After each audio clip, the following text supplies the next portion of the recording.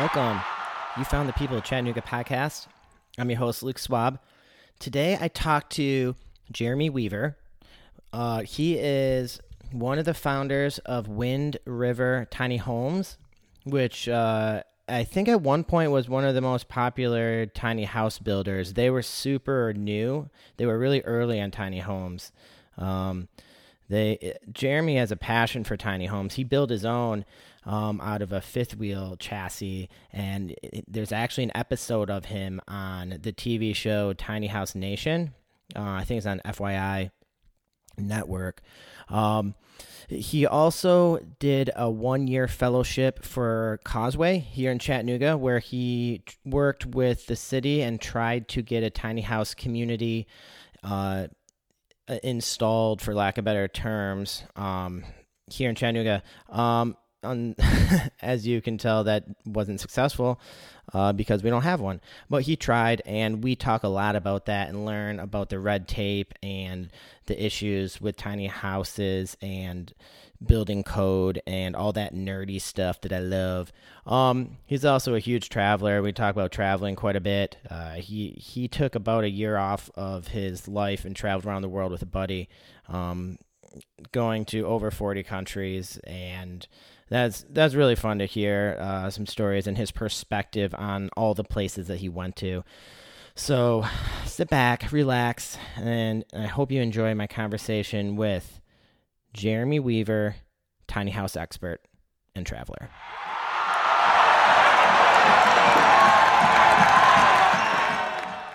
I'm here with Jeremy Weaver today. Hey, what's up, man? He's just turned his phone off. Not much. How you doing, Jeremy? I'm good. So what should we talk about? What should we talk about when I first met you? Yeah. You had a model tiny house from Wind River at the Walking Bridge. Yep. And you were showing it off to the city, and I think the mayor was looking at it. He was. What was that project all about? So that was 2016. Yeah, 4 years ago, man. It was probably, let me think, would have been like maybe July or August, maybe something like that. Yeah. Of 2016. And it was, I was actually doing a fellowship with Causeway, which is a local nonprofit. If you're listening to the People of Chattanooga podcast, you probably know what Causeway is, but it's a local nonprofit focused on Chattanoogans that have good ideas to benefit Chattanoogans, basically. I think that's their elevator pitch, or my version of it. And so I've been doing tiny house stuff for the last handful of years, since about 2014. Started a company and ran that. And so I'd been thinking a lot about tiny house communities, specifically, downtown urban communities, just because that's where it's challenging to do, but it's also where there's a lot of potential for utilizing the mobile tiny house platform in interesting and perhaps beneficial ways. So anyways, that was what the fellowship was about with Causeway, was thinking about that stuff, putting together some white papers, and actually my goal was to get to start physically developing a community, ideally. I ran into a lot more. I should have known, because it's like dealing with zoning and building codes and sort of local government bureaucracy and things like that. I should have known that it would have not been just like wham bam, thank you ma'am. But anyways, and it's not it's a new idea. There's no tiny house zoning on the books right now, so there's. Yeah, you want to dive deep into zoning? Let's go. Right from the get go. Let's do zoning. That's okay. Sure. Well, let me just finish what I was saying. Yeah. So anyways, Causeway was kind enough. I mean, Causeway is great, and they I don't know if they're doing their fellowship. They've done it on and off, like where they essentially, you pitch them your idea of what you think would really benefit Chattanooga and what you want to get accomplished, and then they, essentially they fund you for a year to do that work. So anyways, that's what I was doing. And so that was all part of that. That was that Wind River had a tiny house, and we brought it downtown we actually tried to put it on the Walnut Street Bridge at first, but we figured I think I calculated that it was going to be fine. It was going to hold it just fine, but it was like close enough, to the weight limits as far as point loads go for the Walnut Street Bridge, that I was like, I don't like, that would be not a great headline, or maybe a great headline. I honestly, in retrospect, maybe would have gotten us like national. Yeah, if the walking bridge fell. Right, if there's like cell phone footage of a Wind River tiny home, falling through the walking bridge. Yeah, and floating by the aquarium. As long as there was no deaths, it would have been good. Yeah. PR probably. Okay, so the reason that you had that there was that towards the end of the fellowship? Yeah, it was to spark discussion. And a pitch for the city. Exactly. And to show that, like, because we had built a fairly urban looking, it was a very Chattanooga-esque sort of industrial with some rustic accent, like you see a lot in the downtown. And so we just wanted to basically like get a tiny house in the downtown, get as many people through it as possible, and kind of like get people to understand that like a tiny house is not an RV, a tiny house is not a mobile home. This is a different animal, and this is something that like a lot of people could see themselves in if you stand in the space, basically. Yeah. And I had been in contact with a lot of government officials. The mayor came out and walked through it. So kind of like the Chattanooga, leadership, a lot of them kind of came and walked through the tiny house. And so anyways, the main goal was to essentially like put it in a physical way in people's minds. Like, oh, okay. Like, this is cool looking, this is actually, it's really attractive and could be an asset. So anyways, that was the idea. So you want to go back to zoning? Sure. Let's do zoning. Why? So you did this fellowship and it sounds like maybe it didn't pan out how you wanted as far as getting. Yeah. We didn't get anything physical built.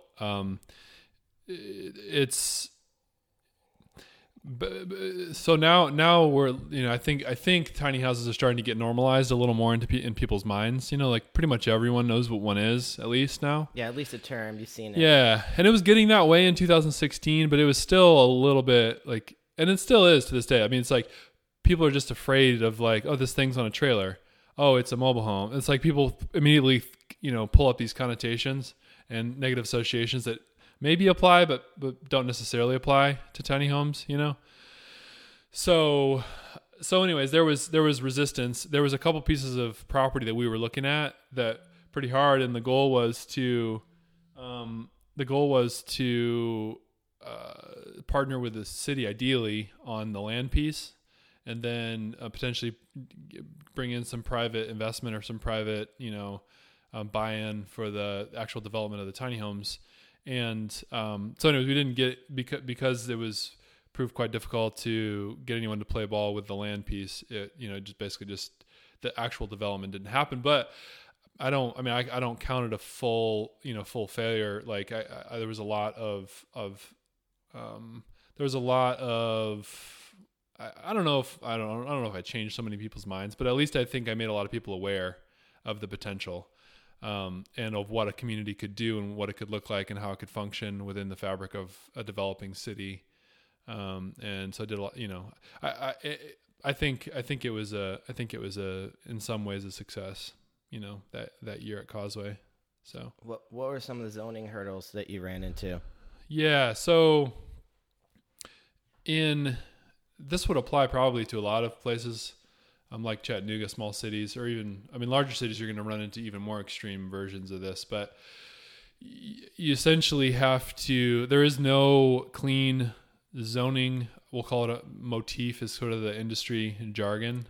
So like zoning allocation. So like whether that's an R1, R2, R3, C1, C2, C3. So what the lot is zoned as. There's no clean zoning motif that tiny houses fit into in most places, especially most urban places. So you kind of you either have to repurpose the closest thing to what works, which in Chattanooga's case would be R5, but you don't really find that in the urban anywhere close to the urban downtown. And what is R5? So R5 is mainly designed for mobile homes, modular. Well, yes, mobile homes more or less. RV parks, mobile homes. So multiple units that aren't attached to the ground by a traditional foundation or a permanent foundation. So you can find R5 zone stuff. Most of it's going to be in the county, farther out, away from the city. Maybe you found something that was an old RV park or an old mobile home park, and you could repurpose that as a tiny house. That's sort of the slam dunk. It's going to be called it might be called might be called something different in different cities or different states or whatever. But you're going to find some sort of a zoning that's meant for mobile homes or for RV parks.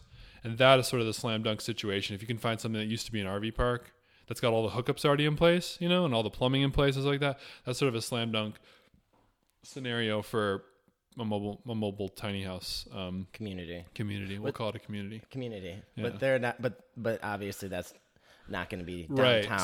So the problem you run into is and there's a lot of resistance, say in Chattanooga and in a lot of places, and I can see the reasoning behind it to rezone stuff as R5 because people are not wanting more mobile home parks; they're wanting less mobile home parks. So the city is going to be really hesitant to do a full rezone to an R5 because they may be on board as that was one of the things that was really not shocking, but I was pleasantly surprised by is almost everyone I interacted with and have ever interacted with at the city level in government, whatever, they're super supportive and think it's a really good idea. Fun, but it's okay, then if I said, okay, but I want to put this 2 doors down from you, then they're oh, but that's a great idea, but go do it on the other part of the city, so the NIMBYism really, NIMBY is NIMBY, not in my backyard for the listeners that don't know. So anyways, that's very real. People are intellectually on board all day long, but then you're well, I want to put it the next block over from you. Well, I don't know. It's we want to repurpose that land for we have it earmarked for. Yeah. Then you get all that jargon and the the backpedaling. But is that because they really? I mean, do you believe them when they say they really want it, or they think it's a great idea? But when push comes to shove, you hear the. Yeah, is that... I think so. Okay, I think so. That's where you run into the that's where I really ran into the resistance is that when it comes to putting the boots on the ground and say, okay, great. We all agree that this is cool, that this could serve a purpose for certain groups of people as affordable transitional housing, transitionally developing areas of the city that are slightly distressed, but are probably going to get developed in the next 5 years. So essentially priming the pump for look at Southside. Southside in the the late aughts, the early 2000, somewhere between 2010 and 2015 really started to take off. Southside did. Before that though, it was there was a lot of vacant lots and buildings that were derelict and stuff like this. But right in that transitional period of say a 5-year window there was people moving there that they were converting old buildings, but there was a bunch of vacant lots, and so there's that weird interim space where it's there's not the infrastructure for a ton of people to move there yet, but a lot of people would like to move there because it's starting to get cool. Where a tiny house community, if you have a part of the city like the South Side that's got a bunch of vacant lots, you got a bunch of developers or owners of those lots that are just sitting on those lots a lot of the times, waiting for the property values to rise. So they're either going to develop or they're going to sell that down the road. And they're having to pay taxes on that. They're having to pay fees, whatever fees are associated with actually owning that lot. And it's a lot of times just sitting there, vacant, getting overgrown, not nice looking. But if you had a essentially process set up for turning a lot like that into a mobile home tiny house community. So putting in a single lateral line like you would put in for say a quadplex or something like that, and you branch off four branches off that, then all of a sudden you can turn a double lot into a spot for 4 tiny houses. And then that line that you put, that main line you can put in, could be reused when the lot gets eventually developed. So that's not lost money. That's not lost investment. The electrical that you put in is not going to be lost investment because that'll be used to hook the house up. So what I'm saying is you could transitionally develop a piece of property, say for 5 to 10 years, and be getting revenue. Like the developer could be getting revenue from that lot. The lot would be taken care of. That area would have good paying, by and large, the people interested in high-end tiny homes are well educated, are people that someone that was a landlord would want as a tenant. You know what I'm saying? Mm-hmm. Hardworking people. You find people that are financially stable people and responsible people. And so, anyways, so when you lay that case out, like what you were saying before, people are like, oh yeah, that's a great idea. Like oh yeah, for sure. Like we should totally try that. Chattanooga could be the first place where it's this, da, da, da. And then you're like, okay. Well, I've got these 10 lots and the city owns, them. Like, yeah. Okay, which one of these can we use? Then it's like, well, this one, So you actually even found the lots. Yeah, right. So yeah, right. I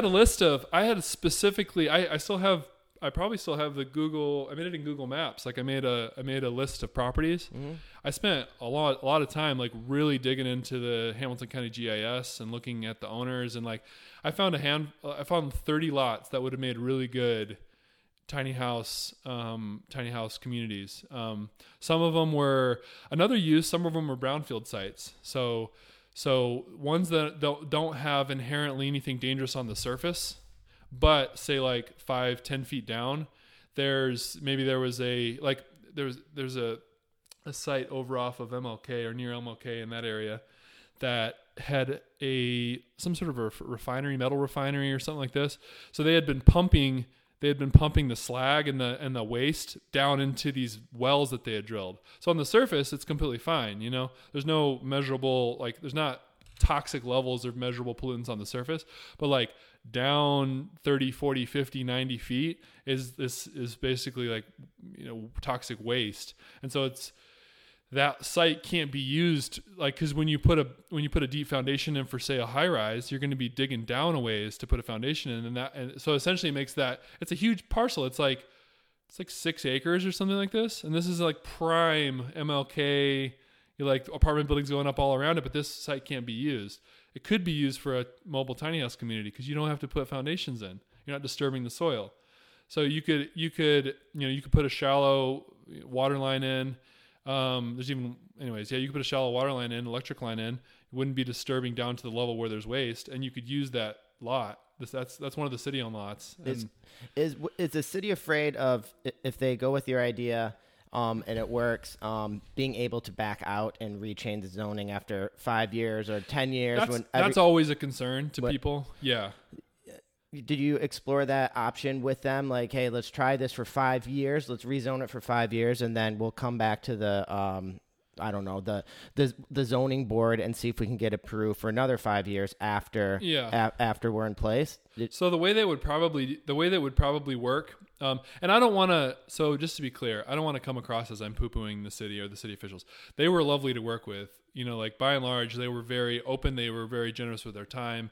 But it's like, this would be a problem anywhere. Like, and this is just people being like hedging against a potential downside of something like this. Sure. Which I completely understand. So I don't want to come across as like I'm angry at anybody or I'm poo-pooing them or anything. But yeah, so the way you would do that is you wouldn't change the zoning. You would get a variance on a specific use for just that person.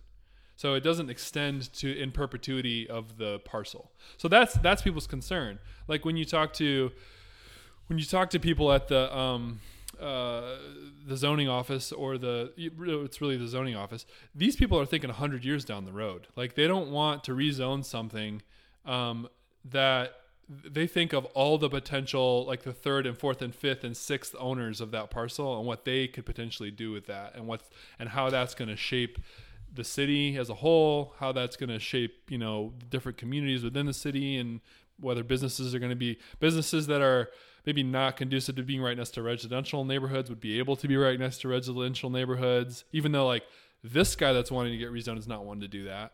But like, who's going to stop the next guy once the zoning's changed? So yes, they're thinking that way.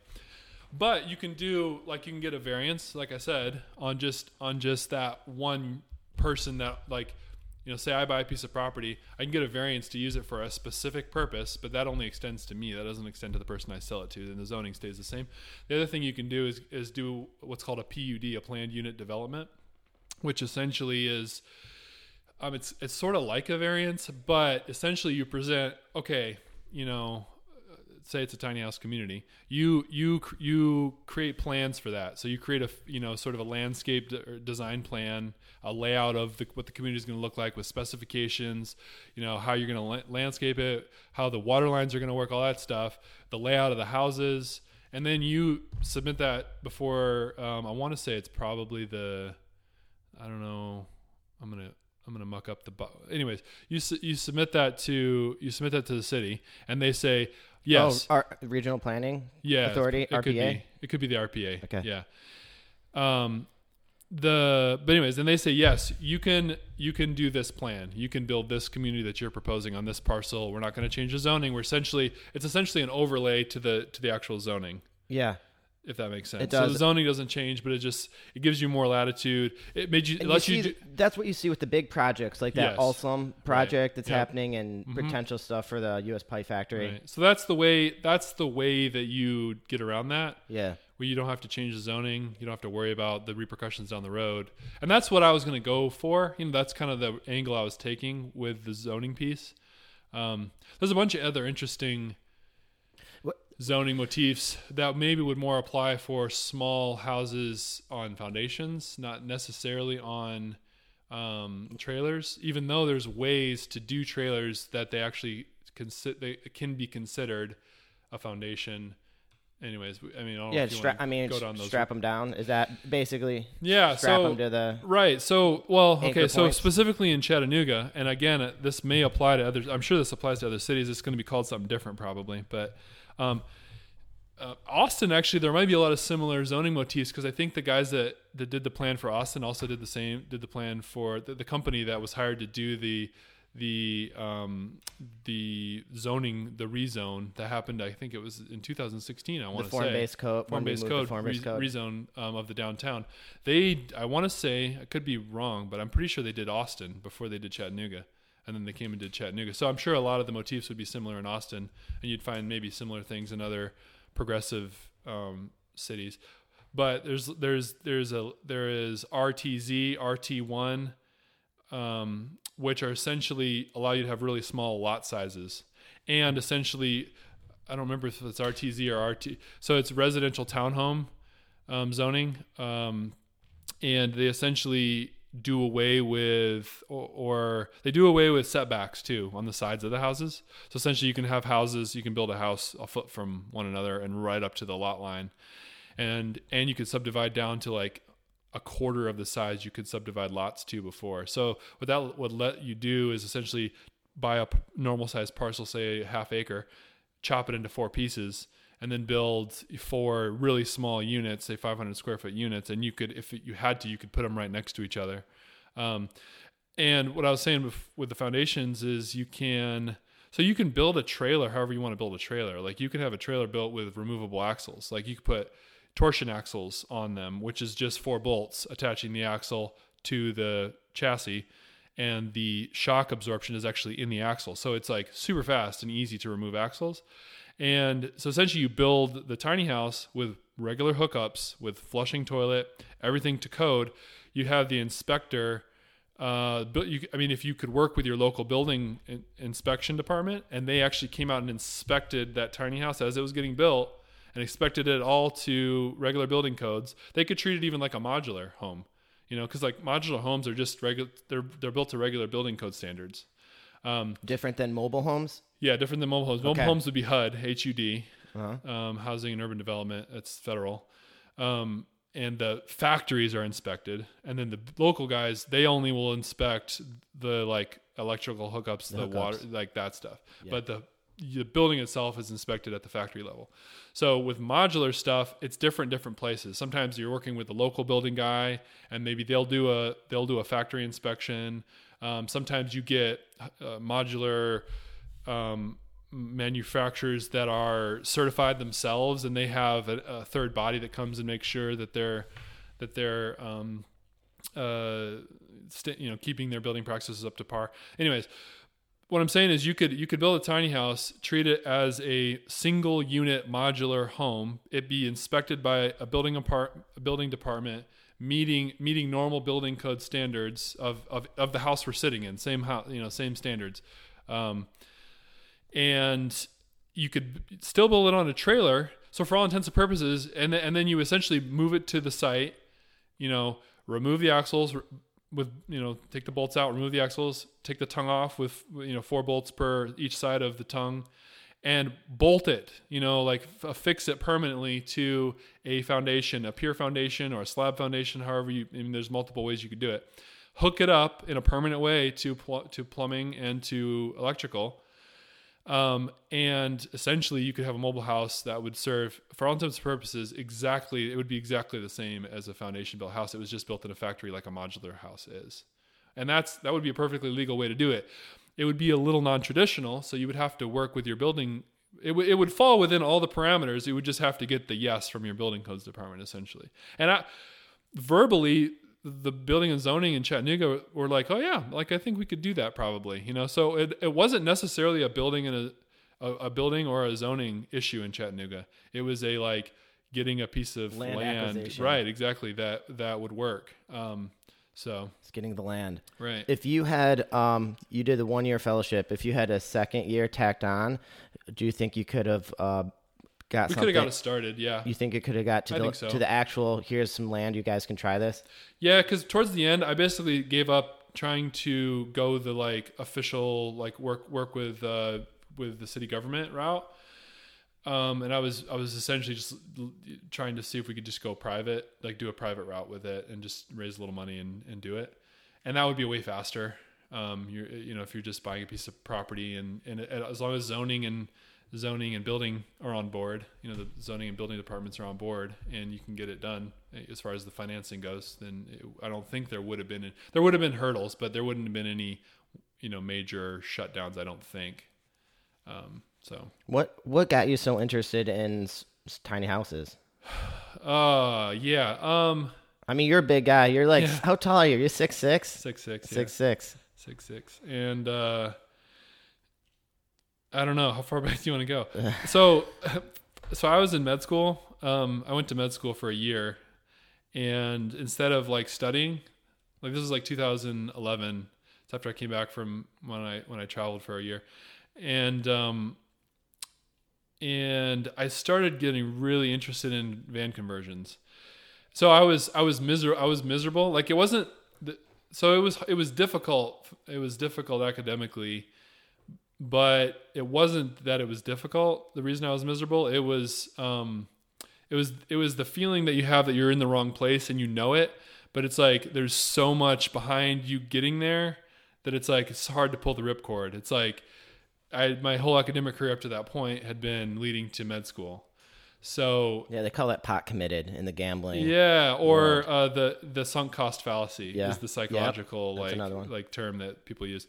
So, and that's totally what it was. And honestly, one of the things that got me to pull the ripcord on med school, there was a YouTube video. I'd actually love to look it up. I don't know if you have show notes, but we could put it in the show notes. Yeah. There's a YouTube video that I watched, and it was basically explaining the sunk cost fallacy, and I was like, oh, that's exactly the situation I'm in. I've committed all this time and literal capital. I have student loans now for a year of med school. But I know that I don't want to actually be a doctor for the sake of being a doctor, and it took me the whole year to pull the ripcord. So by the end of the year, I pulled the ripcord. But in the meantime, instead of studying, I just wouldn't go to class. It was great. Cause this is how I did college. But in college they have attendance. So you have to figure out how to how to navigate that whole attendance thing. But at the med school I went to, they didn't have attendance. So instead of going to all my friends would go to 4 hours of class in the morning, half of them would sleep or play video games. And then they would go and study all afternoon. So I would just spend the time they were sleeping in the morning studying. I would just read through all the material and I do better that way anyways. I learned best reading, and looking at charts and I'm more of a visual learner. So anyways, I would study for 4 to 6 hours in the morning, and then all afternoon I would just do whatever. And so researching, it started off as van conversions and bus conversions and like RV conversions. Cause like, I was just like so antsy just to like do anything else besides what I was doing. And then that led to tiny houses. That was kind of right when they started to get popular. Like that would have been like just pre the TV shows. That would have been like the first TV show was like end of 2000, like fall of 2013. I want to say Tiny House Nation. And this would have been like 2011, 12. Like in that range. So, but they were starting to like really sort of get popular on the internet. And so I just started dreaming about, well, for me, it was like dropping out of med school and then like, living in a van and driving around the country and like potentially, I really seriously actually to the point of like calling and trying to get interviews and stuff, was considering hot shotting and then eventually maybe smoke jumping. Oh man. Smoke jumping probably wouldn't have worked out because I'm actually taller than 6'5" is the cutoff. So they maybe would have made an exception, but anyways, I was considering hot shotting to pay off my student loans from med school and living in a van and stuff in the meantime. And for people that don't know, hot shotting is jumping out of a helicopter. Smoke jumping is jumping out of an airplane to fight forest fires. Yeah, exactly. Hot shotting is the same thing, but you're generally not jumping out of a plane. Okay, you're just running in. Right. It's the guys that are driving around with trucks and doing wild out west. Out west, right? Yeah, Montana and Colorado and all those western states, Northern California. So anyways, that was what I spent a lot of my time researching. And I'd done construction like since I was like in my early teens, just like we did a big renovation on my house. It was always my summer thing. I just had kind of picked it up. My dad's really handy. It taught me a lot of stuff. And so anyways, I just personally started getting very interested in it, in the small living, what the possibilities were. I'm just by nature a fairly, I always hesitate to use the word minimalist because it's just so overused, but like, my needs are few. Like I don't need a lot of things, to feel like a balanced and happy person. And I'm not saying that as like a pat on my own back, because I do think there's just a huge variation. Like there are some people that they should have a little more stuff because they just feel they're more balanced and sane if they have, say X amount versus someone else could be happy with Y amount, But anyway, so that turned into me dropping out of med school, came back here because I was dating a girl in this area. And that's when we started getting serious, engaged, all that. And that's when it really got more tiny houses because that was a little more like acceptable. Like getting married and live in a van was not as like, it just, that was more of a stretch, I think, for. She actually would have done it. She told me she would have, been fine doing that. But the tiny house thing just seemed a little more like, like he hasn't completely, he's not living in a van down the river. It's a tiny house down by the river kind of a thing. So anyways, I was working construction and a buddy of mine that I was working with at the time was also really interested in tiny houses. And so like we'd be building these, 3,000, 4,000, 5,000 square foot houses, and I remember one conversation we had. We were in this attic space of this it was over a 4,000 square foot house, and the attic space was like 1,700 square feet of just empty attic space. Like, and in some points of the attic had like 9 feet of headroom. Like, just the design was just like, it was like you literally built two houses. Like you literally built a house, and then there's a whole vacant house above your house that's just not being used. An unfinished house. And we literally were calculating how many tiny houses you could fit in this unfinished attic space at one point. Anyway, so that turned into like, he was like pretty serious about, he'd actually started building, Travis Pike is his name. He had started building a tiny house for him and like nights and weekends, and I would help him every now and then and stuff. And it just really got me like in the doing mode more than just the thinking about it mode, which is sort of my traditional downfall, is just thinking about things ad nauseum and not doing them. But so anyways, that turned into us. That turned into one of his friends asking him to build a tiny house for them, and then we just started talking about like, hey, what would it be like to just start our own business? And essentially, just it didn't happen like, it wasn't some big official like ribbon cutting, It was just kind of like, oh, we've got a client. Oh, okay, I'll handle the business side of things. You've already got a website up and you kind of have a business already started. So I'll come on and we'll kind of split 50-50. I'll handle essentially sales and business, and like that's kind of naturally my inclination. And he didn't want to, really worry about that side of things. And he would handle all the design construction side. So anyways, we started with like one house for a friend, and our 2 houses were kind of our first 3 builds. And then during that process, we had our house built. Tiny House Nation reached out to us, and so my wife and I built our house as an episode of Tiny House Nation. How did they find out about you to reach out? I want to say just probably online. Because we hadn't put out anything. We had a website.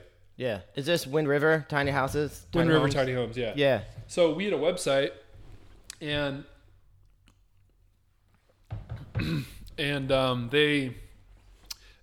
I remember now actually. So we had only had a website for maybe a couple months. Mm-hmm. And when I came on, like Travis had his brother built a website. And it was just kind of there, and emails were just kind of collecting in an inbox. Like Travis wasn't really checking them. Yeah. I think he was checking them, but they'd just been like, he was really busy building a different house for somebody else. And we had gotten an email from Tiny House Nation, which at the time was the only Tiny House related show of any kind. It was the first one, and they'd only had 1 season before that. So they were like nothing at that point. They were just like a little podunk thing. But I was like, I knew what they were, because I was interested in Tiny House Nations, and I was interested in tiny houses. And so I think Travis just didn't know how to respond. Like they had been like, "Oh, you guys doing any builds? We're actively looking for things to film for, And so I had just bought a trailer like 2 weeks before that. It was actually a reclaimed RV trailer, like a fifth wheel RV, and I had demolished off the actual RV off the top of it, and was going to reuse the trailer to build my tiny house. And I was like, hey man, like they said this like a month ago, like you're not going to respond. And so I sent a response, and I just said, hey, I told him about the other client we were building for. And then I told him about, and I said, it was honestly like an afterthought. I was like, actually, I'm actually building a tiny house, and were we married yet, or were we just engaged at that point? I think we were married. Let me think. It would have been 2000 yeah. So my wife and I had just gotten married. So I just said, oh, hey, my wife and I, we just bought a trailer, and I'm actually the owner of the company, but we're going to be building our tiny house, kind of doing it on the cheap over the next year or so. So I don't know if that would interest you at all, but I just kind of let them know. They responded like that day, and were like, oh, we're really interested in like the owner of the company also building it. Like they just liked the storyline, I guess. So they answered that day, and I think the next week they were on the ground filming.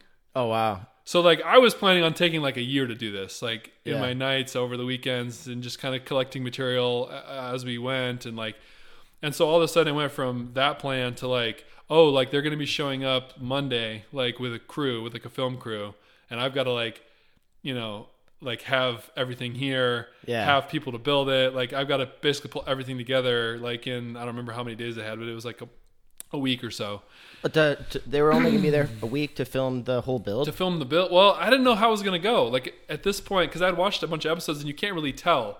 Like, it's not taking as short as they say it's taking, but like, I didn't really know. So the way they were talking to me was like, yeah, we're going to come and film the whole thing in like a week. And I was like, okay, like I kind of trusted it. And they were like, oh, we'll bring some people to help, some workers, and like, and they were, the other reason we jumped on it was because we essentially told them what our max budget was, and basically said like, we're not, like, this is what we have set aside, period, and we're not going over this. And so whatever extra expenses, you guys will have to figure out a way to cover that.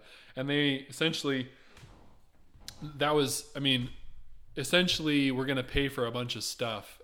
And they also get trade outs. Like, how this works probably with being on a reality show a little bit too, is essentially like any product that's if you see a logo of anything ever, or hear a mention of any product ever, that's paid for, and that product was donated probably.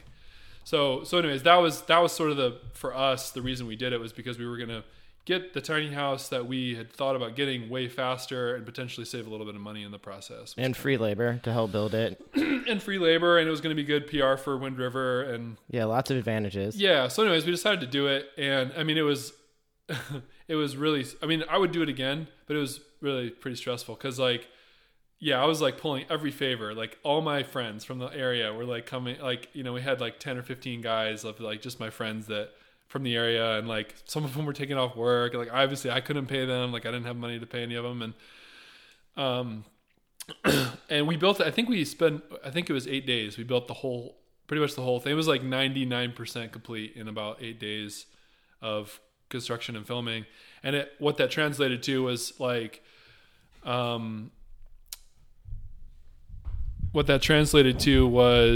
think the shorter days were like 10 to 12 hour days. Most days were like 15 to 16 to 17 hour days of actual on-site working kind of thing.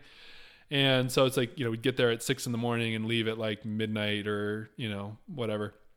And, but we finished it. I mean, we finished the house in 8 days. And after the fact, they didn't tell us this before. After the fact, they said by like a week, this had been the fastest build that they had ever done. Because like they come in telling you a week, but they really mean like 2 to 3 to 4 weeks, you know? But like, I guess you just believed them because you didn't know. I just believed them. And like Travis and I were both in construction. So I think that was the first episode they had where the client was actually in construction. So I understood about making decisions fast. And I understood about like I just need to pull everyone in and I had a lot of friends that were in construction because I was in construction. So I was in a situation where we could build it probably faster than a normal situation. But yeah, I mean, it was crazy. So anyways, and that was essentially the quote unquote inaugural, like Travis, we had been kind of building his build on the side. Yeah. And the other friend, we had started her house. But now you're kind of official. But that was like the inaugural, and we had essentially the whole episode, you know, referring to ourselves as a real business and all this. And like, did you have t-shirts made? Like, yeah, were you wearing your own that was our t-shirts? first t-shirt round we had just for that. I mean, we were just throwing on everyone. So we could, yeah, exactly. We like anyone, like camera guys. Looks like you have a big crew. Exactly. Right. And so honestly, that carried us for years. That episode. That single episode. Cause it was played initially, and then like Tiny House Nation got really popular. Well, I saw that episode before I met you. Yeah, it became, I mean, the single piece of marketing that we essentially had for years after that. And to this day, I think it's still played. I mean, every once in a while I'll get an email or a Facebook, someone will reach out and be like, I just saw your episode, da da da da da, you know. What were the more gimmicky parts of that? I remember one scene where you had to take everything out of your parents' house, wherever you were living, and like tape off a little square in the driveway or something. It's like, this is all you can take. John Weisbarth. Yeah, the host. You listening, John? Is he the host? Yeah. Yeah. So the cool thing is I'm so really good friends with the two hosts. Yeah. And like some of the other people we met on the show, like the film crew and the production crew and stuff, we still keep in touch with on Facebook and stuff. Cool. But yeah, no, that was, they have to, I mean, you know, they have their storyline and they have to make it interesting and engaging. And that's the game. And I got that going into it. So I don't begrudge anybody. But so I'll preface this by saying John and Zach, are the nicest guys ever. John Weisbarth, he's one of those guys that like, because I'd watched a handful of episodes and like he just is one of those guys that doesn't seem like, you're like, that guy can't be, like, that's not his real personality. Like he's totally just putting that on. Like no one's that nice and jolly and like, you know, like I can't wait to see what he is really like. Like Zach comes across like he's very obviously not the like main host. Like he's the carpenter. Like he's the guy that does the building side of things. And like he's actually turned into more of a you know, like he shares the hosting floor with John a little bit more now, because he's learned the ropes on it. But anyway, but meeting him, like that's exactly how John Weisbarth is in real life. Like he's the nicest guy ever. He's super jolly. Like cameras turn off and he's talking in the same voice, in the same way, joking with everybody. So super genuine guys, really, really nice guys. It was really fun to work with them. But yeah, the pulling everything out of we honestly didn't have a lot. Like, so they had to make I think in most scenarios, it's not hard for them to make it seem like this is a stretch. Like these people wanting to move this tiny house is going to be a stretch. But because my wife and I had just recently gotten married, both of us had been just kind of like bouncing from rental to rental before that. And we're both on the more like our simple side of like she, like to my wife's huge credit, like she's a fairly minimalist person. Like she doesn't like to have a bunch of extra stuff around. She's like always getting rid of stuff. And we hadn't accumulated anything. Like we hadn't been married long enough to accumulate anything. And both of us had just, was this after we got back? No, this was right before we went to Africa, I think. Let me think. No, this was just after we got back from Africa. So we had both we got married, started a master's program together in global development, and then went to Africa for 6 months and stayed in like a homestay, like in a rural village, with like 2 or 3 families. Where in Africa? Tanzania. The village is called Endabash. It's just outside of the Ngorongoro crater. Ngora. Yeah. It's so nice they named it twice. Yeah, right. Yeah. Did you Moto. Did you climb Kilimanjaro? Yeah. Oh no, not Kilimanjaro. Sorry, we did not climb Kilimanjaro. We went to Moshi a bunch of times because it's like a cool little town. But I think at that point we were like way too poor to. And Moshi's like the base town out of it's a town right at the base of Kilimanjaro. It's kind of got it's got cool. It's a mix of like cool safari, kind of old school Africa safari vibes with kind of a base town, like a climbing, hiking or town, a mix of both of those things. Yeah, because people flying from all over the world. Right, there's a big international community. There's a bunch of cool restaurants, like Nepalese type vibe, like it's a cool place. So we went there a handful of times, but anyways, we hadn't accumulated stuff. So but they had to make it seem like it was going to be this huge, like all the stuff we both together owned fit in like half of a single car garage. Like when we were living with her sister in a townhome, and we were living in 1 bedroom upstairs. So it's like everything we owned was like half of a single car garage bay and like 1 bedroom. But they had to make it seem like, oh, this is going to be so extreme. Like, because that's the storyline of the show. It's like you have to do the whole downsizing bit. So yeah, they pulled everything out, and we had to like get rid of, a handful of, I'm doing air quotes, get rid of like handful of stuff and, whatever. So, I mean, it was kind of fun. I mean, it was kind of fun to like ham it up a bit, And like, I just kind of took it as like, this is what it is. Like, like this is what the show format is. So it's like, it's a good trade. I'm not going to be a jerk about it. And it's a good trade. I mean, you got the house built in a week versus a year by yourself. Exactly. Yep. No, that's 100%. Did they pay you? They did. Let me think. Or just like materials or to finish it? They didn't pay us for that. No. Okay. It was just, I mean, but like, we essentially got, there's a lot of value. What equated, I mean, not even counting the marketing piece, which was a lot of exposure. Not even counting the marketing piece, we probably got $20,000 to $25,000 worth of labor and material. That's fantastic for free. So we counted it as a huge win, even though it was stressful. Was that their first build on the show that is a fifth wheel chassis frame? I don't know. It was one of their first, certainly. Is there an advantage to the fifth wheel? You don't have to climb up in a loft. You can be in a stand up. Well, maybe you can't, but a stand up bedroom.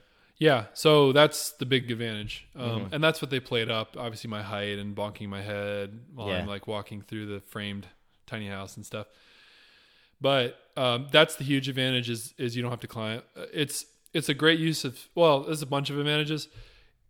Is you're essentially conceptually in a tiny house, you're taking your quote unquote bedroom space normally in a regular bumper pull trailer, and you're putting it above some area of the house, which by necessity, because you're dealing with a 13.5 foot height restriction, which is just towing restriction. If you go higher than that, you have to get special permits. You can only go certain places with the tiny house because of bridges. Yeah, highway overpasses.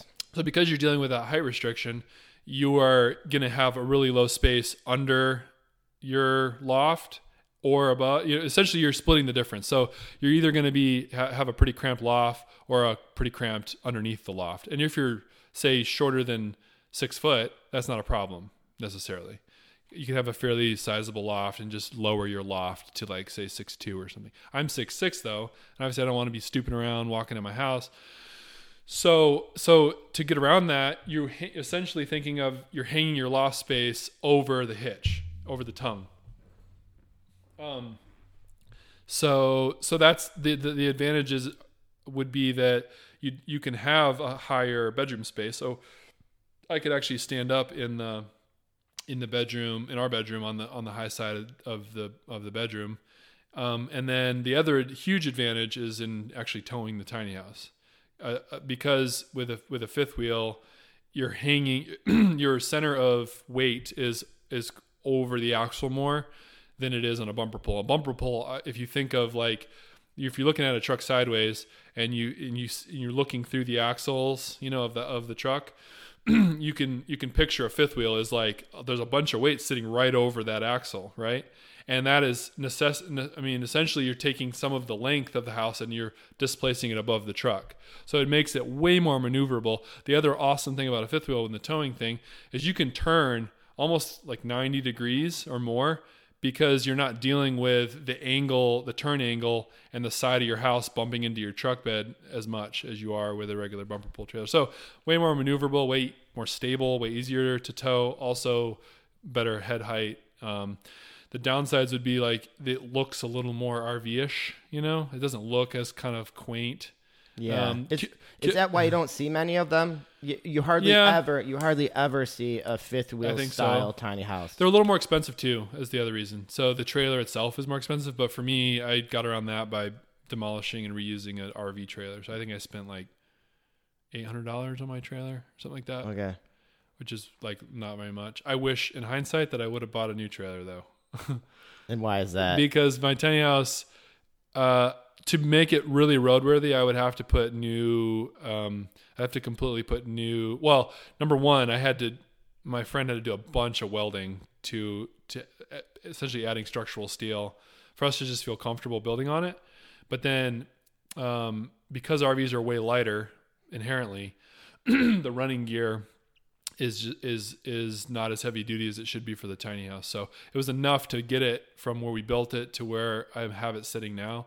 But if I were able to sell it off the property, which my wife and I have talked about recently, I would need to essentially put all new axles and running gear on it to be able to do that, to feel comfortable someone towing it down the road. Is that why you don't see very long tiny houses? It seems like they max out around 28 feet or so. Is that because of weight? Weight, yep. So yeah, the materials you're using basically custom home building materials. So yeah, you run into weight way faster than you run into size problems you essentially if your house weighs over about like 18, well, depends on how heavy your truck is, but 17 to 19,000 pounds. When you get over that, you have to basically tow it with a semi truck because you have to have someone that has a CDL to tow it basically.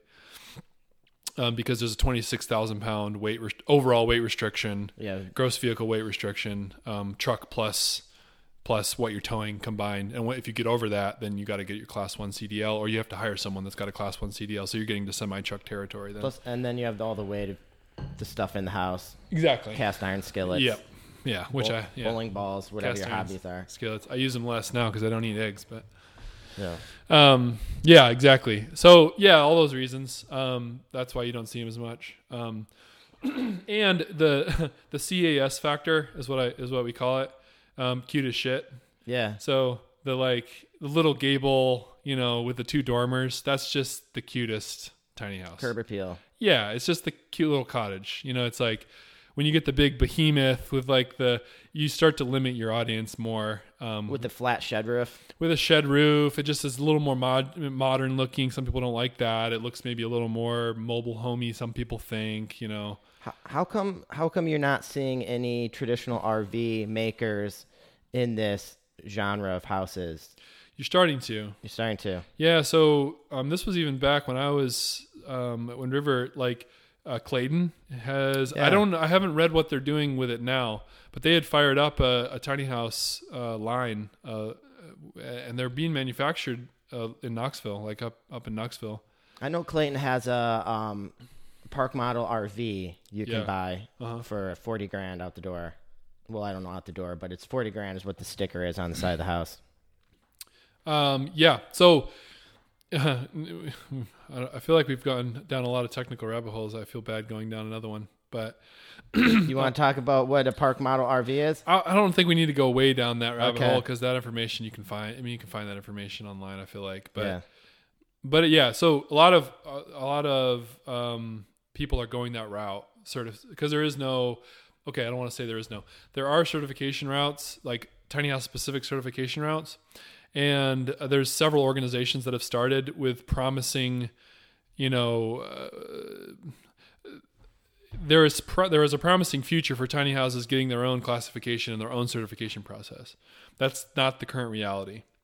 The current reality and it is essentially you're classifying, if you want it certified as a buyer or as a builder, if you want it certified, you're either going the park model RV route or the RV route, both of which are an ANSI standard 1192 and 1195. So anyways, we don't need to go too far down that rabbit hole, but so if you're a tiny house manufacturer, by necessity, you're technically, legally, either an RV manufacturer or a park model RV manufacturer. If you're going the certified route, there are guys that like we weren't doing certified quote unquote tiny homes for a long time. Now Wind River is doing certified, and most of them are certified, I want to say, as park models.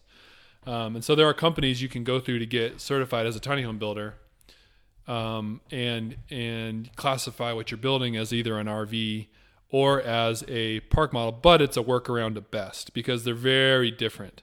The DNA and the fabric of a tiny house is fundamentally almost the same in all the ways that matter to a quality, high-end custom home build.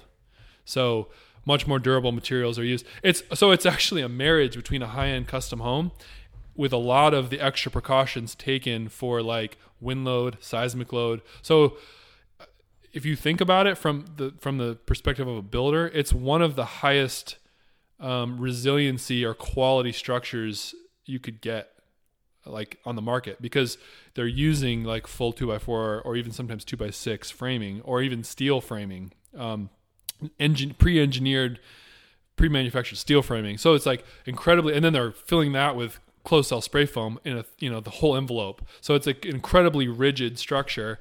And then they're also taking extra, like putting hurricane ties on every single rafter all the way around the whole thing. Like the way that Wind River builds them, there's different solutions for different manufacturers. They literally put mending plates on every single joint of every single framing member in the whole house. And a mending plate, if you've seen a truss, they have those, it's essentially like a sheet of metal that's got the bar, the nail sticking out of it. And that essentially puts a metal joint at every single, metal reinforced joint at every single. So essentially what Wind River is doing is building a custom built box truss with mending plates on every joint. Then they're putting sheeting on that whole thing. Then they're filling all the bays with closed cell framing foam.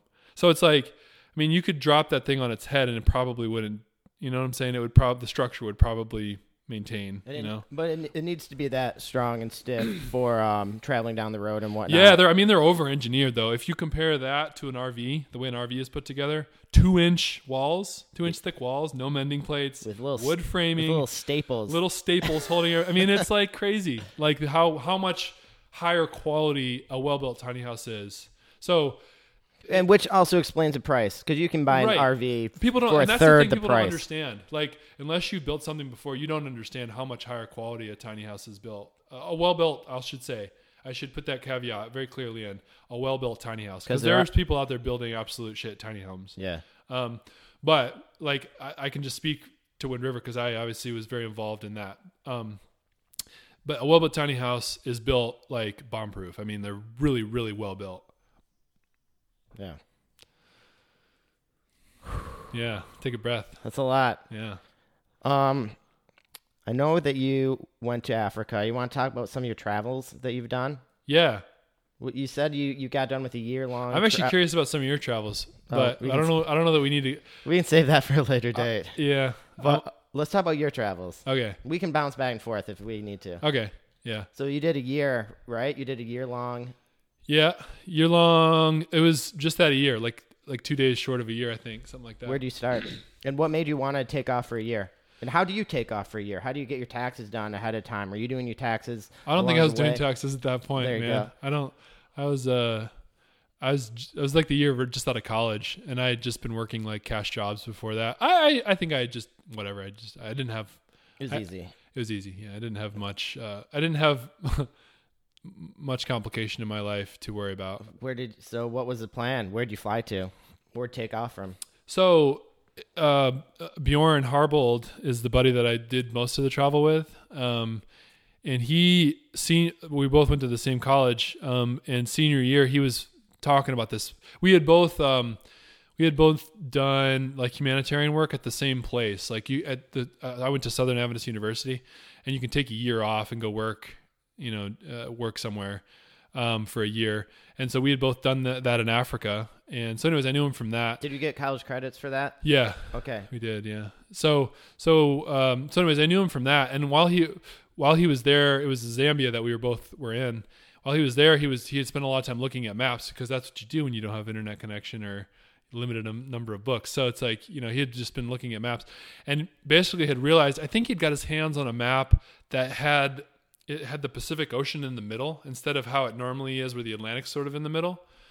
And if you have a map like that, I don't know if you can probably Google that, but the land masses of the world sort of looks like a giant horseshoe. Like you got the Americas down the right side, you got like sort of Russia and Europe, and sort of Alaska almost touching Russia, and then Europe, and then down Africa and on the left side. So he had just the idea had started to germinate while he was there in Africa. Like, what if I were to go what's the farthest route I could physically go on, like the land masses on Earth?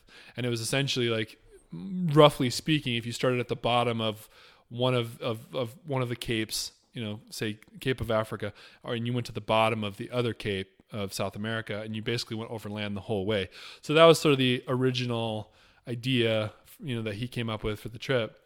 And so he was planning on doing this, and like I'd been hearing him talk about it and talking to him about it, and he had a buddy that he was going with, and his buddy decided not to do it for one reason or another. And so he was thinking about I don't know, actually. I don't know if he was still planning on doing it or if he was looking for somebody else. But I just started thinking about it. Like, as he was talking about it, I didn't say anything to him. Around Christmas of that year, I was like, hey man, like, I'm like, this sounds really cool. I think I'd like to do this with you. And he was like super excited. And I was like 70% sure. And then like next week I was like 80%. And they're like, oh, you should 90%. And then finally, like maybe like February or something, I committed 100%. Like, okay, I'm going to do it. So I like started flipping. I was already flipping cars like in college and doing like little side things to make money. So I just started like going crazy. Like I just like put all my studies on. Luckily I had front loaded myself. I had designed my own like class schedule through college. So I had front loaded everything. So I had a really easy last semester at college. And so yeah, I was like working like 3 jobs, like doing construction, tutoring Korean, second, foreign language students. Do you speak Korean? No. They were learning English. So that was the point. Yeah. Okay. ESL kind but I was tutoring them in like school, like math and algebra and things. And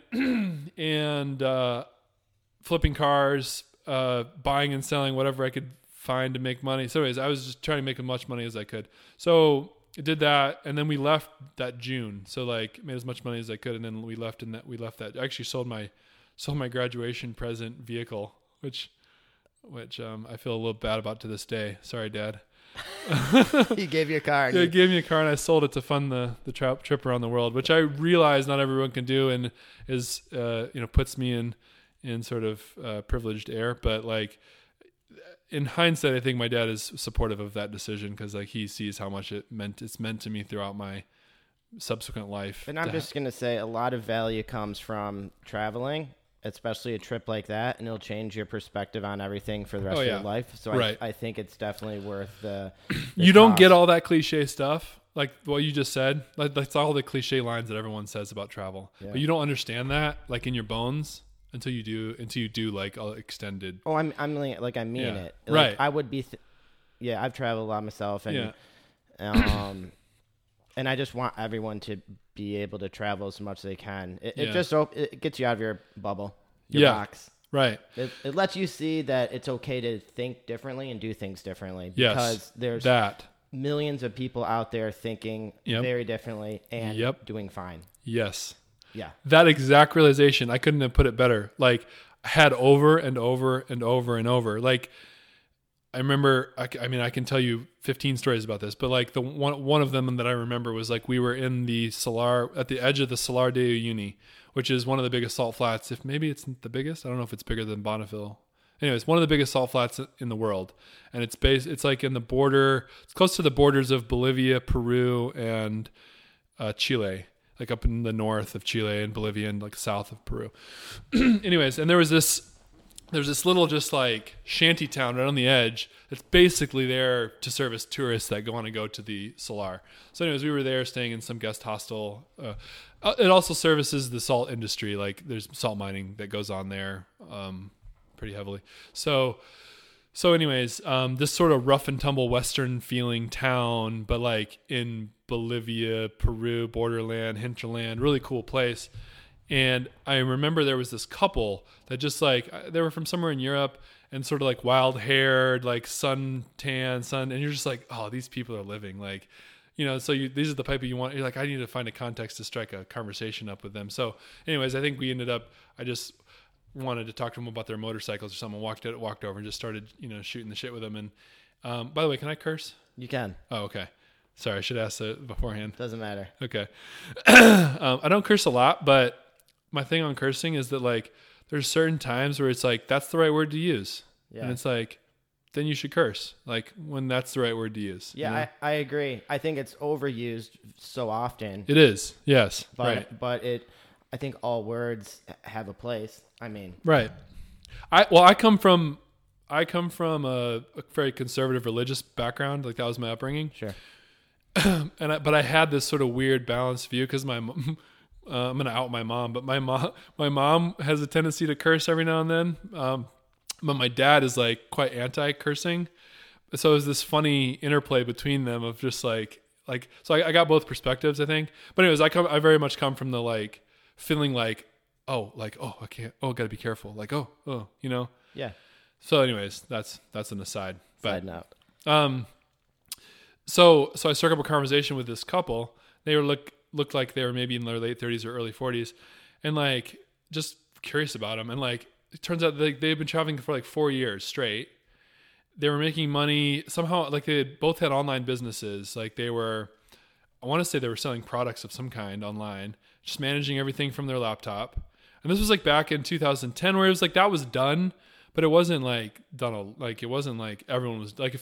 Now it seems like after the 4 hour work week came out, and everyone's like, "Oh, work from anywhere." Da, da. Yeah, but there wasn't much internet back then. Right, it was harder. I was traveling back then, and it was maybe. It's so funny to say back then, 2010, way back, 10 years ago. way back in 2010. Yeah, but 10 years ago, you go to a place that you're talking about, Central America, South America, and I'm remembering maybe 25% of the lodging or hotels had internet. That was about it. 1 out of 4. It was very streaky. Like you would get to places like Southeast Asia and like everywhere had like way faster internet than the US. Mm-hmm. Like podunk backwoods villages in Vietnam had like the equivalent of like twice the bandwidth like of like my DSL connection at home. It's just because their infrastructure was like brand spanking new and like so good. Well, cell phones took over quickly in Africa because they didn't have regular physical landlines, Yeah.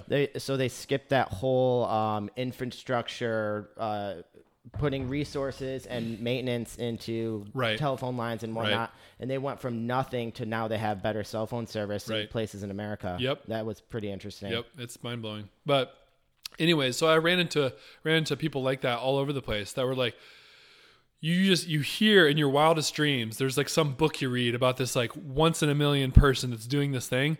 But then you meet 20 of those people in the span of 6 months and you're like, this is doable. They're just like, regular people. Yeah. These are just like, this person's like, like no more or less smart than me, has no more or less knowledge of how to do things than I do, but they're figuring out how to do this essentially dream scenario and in a way that's actually financially savvy. You know, it's like not like this like throw my life away and like go, you know,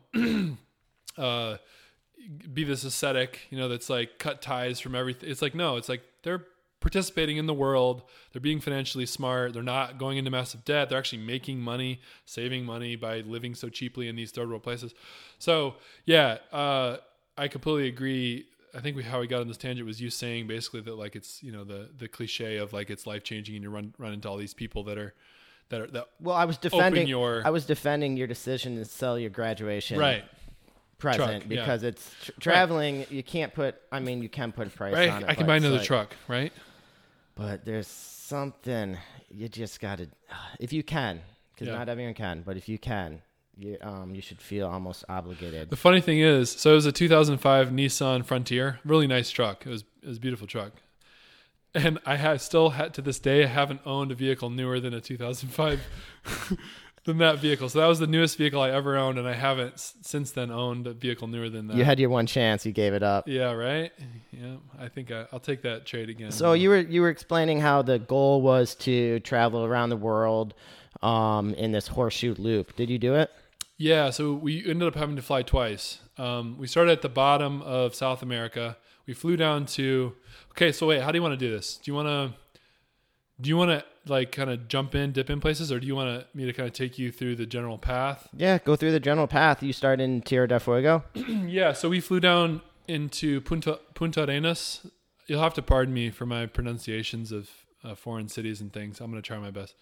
Punta Arenas is like the farthest large city in Chile, and we found like I want to say it was like $500 to fly from Toronto. I live in Detroit. That's where my parents live. So my buddy met me in Detroit. We took a bus, a Greyhound from Detroit to Toronto. Found a really cheap flight from Toronto's sort of like the New York of very international. Very international. A lot of cheap flights like you would find from New York. You could find from Toronto at places. So anyways, we found a one-way ticket. That was a liberating experience, man. That was the first one-way ticket I've ever bought. And when we rocked up to the airport, you got off the Greyhound, kind of, you know, we were early, so we kind of wandered around with our backpacks on Toronto. It was the first, like, oh, I'm a backpacker, like, feeling, you know, because, like, you got your backpack on, you're, like, your hiking boots that, like, I look out of place in an urban setting. And how big was your backpack? It was small. So I'd done a bunch of reading. And, again, like, going back to, like, I had done enough travel to that point. Like it wasn't like my first rodeo. This is my first extended travel, but like I'd lived in Africa for a year, and the one realization I had in Africa, which most people get when they go backpacking the first time, that put me ahead of the game when I went backpacking for the first time, was that everything you need you can buy there. You don't need to take it. Like the people where you're going, I guarantee you they take showers and they use soap. I guarantee you they brush their teeth.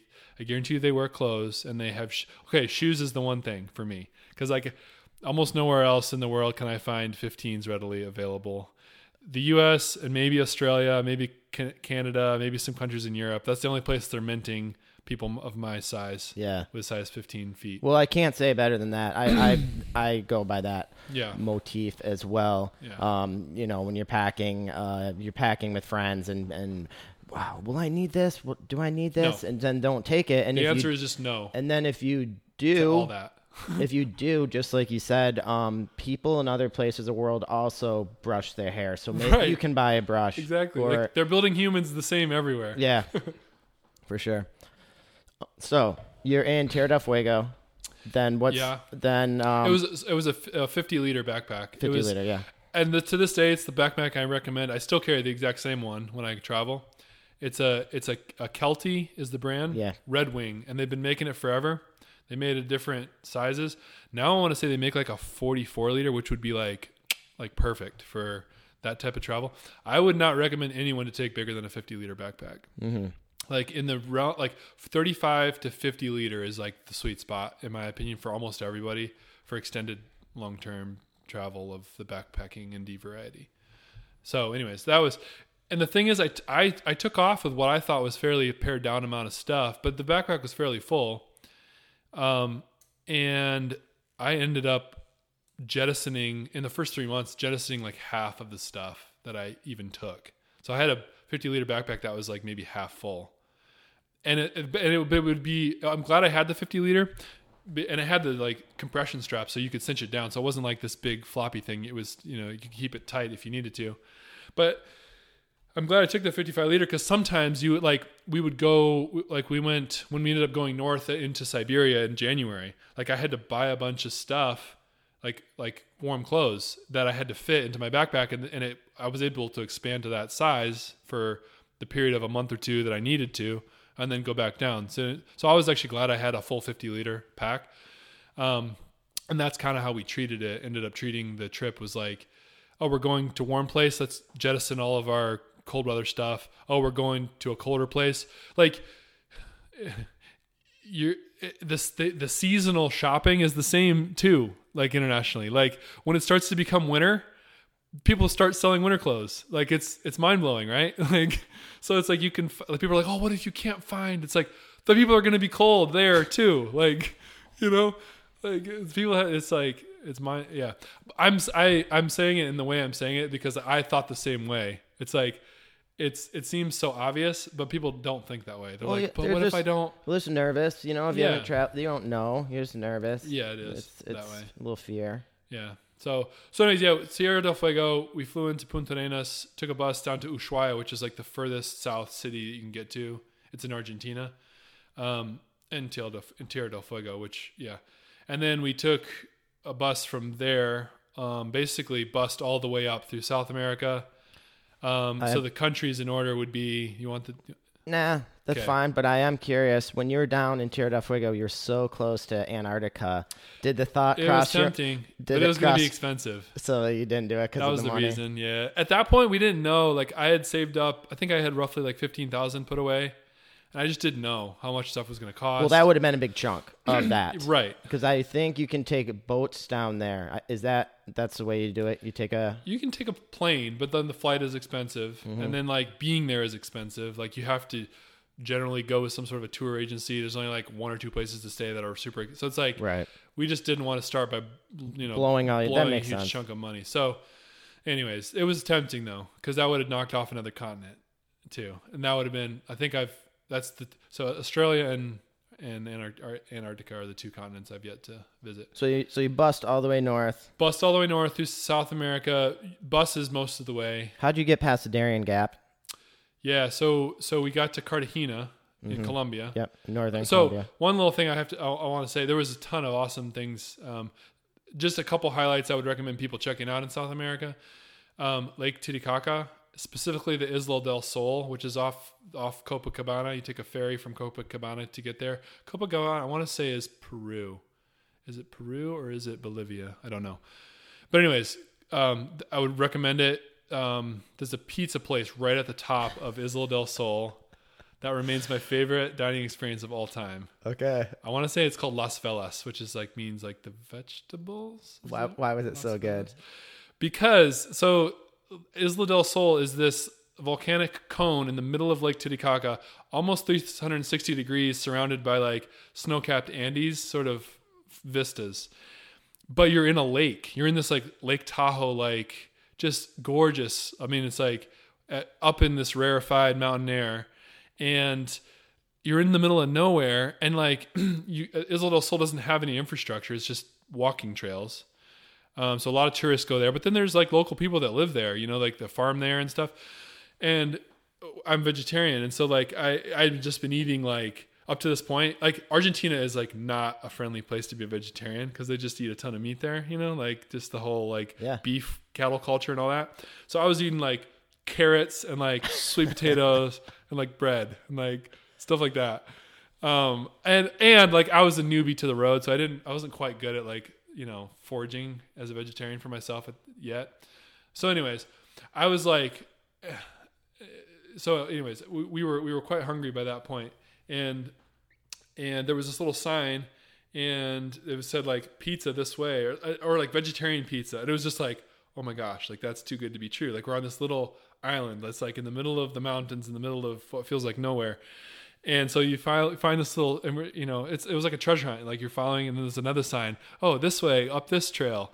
And you're literally walking through like trails, like through the forest, there's no houses, there's no buildings or businesses around you. You're like, what? Like this seems like a fairy tale witch is gonna like cook me at the end of this hike. So anyways, you're going higher and higher and higher. You eventually like walk out onto this like panoramic, like there's a drop off like on all sides of you, just view, and just like the clouds open and the angels start to sing, like kind of a feeling. And then there's this little shack there with like Las Velas pizza, and like some of the best oven fire roasted pizza I've ever had. I mean, there's some good pizza here, you know, like Community Pie is great. Douglas Heights Bakery makes great pizza, but like this was on par, like with that. But you're also like sitting on the cone of a volcano in the middle of Lake Titicaca. I mean, it was just like it's a whole experience. Oh, the whole experience is just, I mean, you have to go if you end up anywhere near there. Just go and find that restaurant, and you won't be disappointed. Okay. I have a similar pizza story in Chamonix, France. Okay. Snowboarding with my friend Nick. Oh, yeah? And we were just stumbling around looking for a place to eat, and it was not in the busy part of town, and we stumbled in, and it was oven baked pizza. Is that what they call it? Oven baked? Yeah, oven roasted. Yeah. It was fantastic. My favorite pizza to this day. Yeah. I totally get those. And it probably wasn't even that good, but it's just that experience. Yeah. That right. Exactly. Trumps it. Yes. I get what he's talking about. Yeah. Actually have a couple times since then gone and looked it up. You can find it on Google. Like it's got reviews on it. Like, and it's only like a 4.4, which is like a letdown. Like I feel like it's like 4.8 or above for sure in my mind. 5. It should be 4.8 to 5, for sure. That's hilarious. So how'd you get past the Darien Gap? Yeah, because that's I don't know if everybody knows, that's a physical land barrier. There's no roads that go from. The FARC is South no America. longer super active there. They weren't at that time. The FARC is the Colombian narco guerrilla group. Yeah, narco terrorist sort of guerrilla group that made that really dangerous for a long time. It's still dangerous for a lot of reasons, but anyways, we ended up going to Cartagena. There's a fairly common sailboat route. People that live aboard sailboats, that own their own sailboats and travel around the Caribbean and the world in sailboats, they ferry people because there's a land border there. They ferry backpackers to make a little money seasonally. So like during the big backpacking season, they'll ferry people from Cartagena to Panama, do 3-4 trips, and take as many people as they can fit on their sailboat and make enough money to live for a year or 2 years, How much did your trip cost? The little ferry? Oh, shoot. Maybe $400 per person. Yeah. And it's a couple days, right? 3 days. 3 days. I think it was 2 nights sleeping, 3 days. And that was awesome. That was an awesome experience. Like on this sailboat with a person that knows like the waters like a local, like he knows how to navigate. He was a retired Austrian chef. Like that's what has been his career. He lived in Austria and he was a little catamaran called Felix the Cat. His name was Felix, and he was on a catamaran. It's a little, punny joke there. They're all punny. All boats are a little punny for some reason. Yeah, and so anyways, made our way through the there's a indigenous people that live in the islands off the coast of Panama they're not sovereign to Panama. They're like sovereign unto themselves. Super nice though. And so anyways, we sailed among those islands. That's where we watched the World Cup on this, like literally picture the quintessential desert island with like the 2 palm trees and like nothing else. That's where we watched. And there was that with a single like shack. That was a bar that essentially was just set up and there was TV somehow, satellite, I guess. And it was just set up for people that live on their sailboats to come and like stop and like have a beer and like watch a little TV. And so it was this awesome, surreal experience where it's like you're on this little island and there's like 50 sailboats just completely bristling around the whole thing, just moored up around this whole little island. And I mean, essentially standing room only on this little desert island, and everyone huddled around this little TV in this little shack, drinking warm beer. And like, predominantly, I think it was France and the Netherlands that were playing. And it was just like two sides. Like there was clearly France and there was clearly the Netherlands. All these people had just found this place and just come together in this like fleeting moment of an experience. That was another cool experience that stands out to me. That's stuff that you can't plan. You No. can't sit. Yeah, we in didn't your plan that. But computer Felix at home. wanted to go watch the World Cup, and he's like, Yeah. "Oh, we're gonna stop here," and Yeah, but I mean, that's what I'm getting. That's like when you do an extended trip and you have Yeah. time, and those are the experiences that you're gonna have that you can't plan. You Yeah. can plan like to go see the Louvre or Right. go to Eiffel Tower, but Yes. your That's not the stuff you remember, though. no, your best memories are gonna be that. Yeah. Yeah. That's super cool. So anyways, yeah, we sailed, and it was great, and I think that was the first time I ate fish, actually. It was that he had been caught like the day before, or whatever. Anyways, so that was really cool. Then we kind of blitzed through South America, or Central America, sorry. My buddy and I actually split up because he wanted to go meet with some friends sooner, and I wanted to go a little slower. So he took off he basically bussed straight from Nicaragua up to Central California. I took my time, and I had been really getting antsy, seeing all these motorcyclists on the Pan American Highway. So I found a motorcycle. It was a 1973 Kawasaki KZ 550, shaft-driven, like standard Japanese bike, vintage Japanese bike. Now they're super like sought after. Back then they were super cheap because people like to customize them, make them into bobbers and choppers and stuff. But anyways, bought that from a local dude for like $800 or so. Figured out how to get the paperwork I needed to get through Mexico legally, and essentially rode a motorcycle from Guatemala, which borders Mexico, up to Los Angeles to meet my parents who were going to fly out and visit me. And I had like a good 3 weeks when I bought the motorcycle, but like I had to get it fixed. So it was in the shop for a couple of days. While it was in the shop, I just wanted to make sure it was roadworthy. So while I was in the shop, in Lake Panajachel, Lake Panajachel is not the lake. I think Panajachel, I think, is the town. I want to say Lago de Atitlan was the lake. Yes. Yeah. Lake Atitlan or something. Yes. Mm-hmm. Also a really great place if you ever are in that area. It's by Antigua, I believe. Yes, it is. So I'd been staying there with a friend who worked for what's the government? The Peace Corps. Peace Corps, yeah. Yeah, staying with a friend there, and we had gone to check out their. So anyways, the long story short, it rained for like a week, and then there was a mudslide over the only road going out of Panajachel. So I ended up there another week for them to clear the road. By the time there was a footpath, which is all I needed to get through on my motorcycle. I only had like a week to get from Guatemala to LA, which you're like, oh, it's just Mexico. But like if you map that out, like dear listener, it's like 4,500 miles, which is like twice across the U.S. Mm-hmm. So my thought process was like, I've already paid this money to buy the motorcycle. If I end up not making it and having to just ditch and get on a bus, I'll just like, whatever. I'm going to lose my investment anyway. So I might as well just try rather than just like give up right now. I mean, like I did the calculations and it didn't seem like very doable, but I was like, yeah, I'll try. And I hadn't done a bunch of motorcycle touring, so I didn't know how miserable riding a motorcycle for 17 hours straight is. Every day. For a week.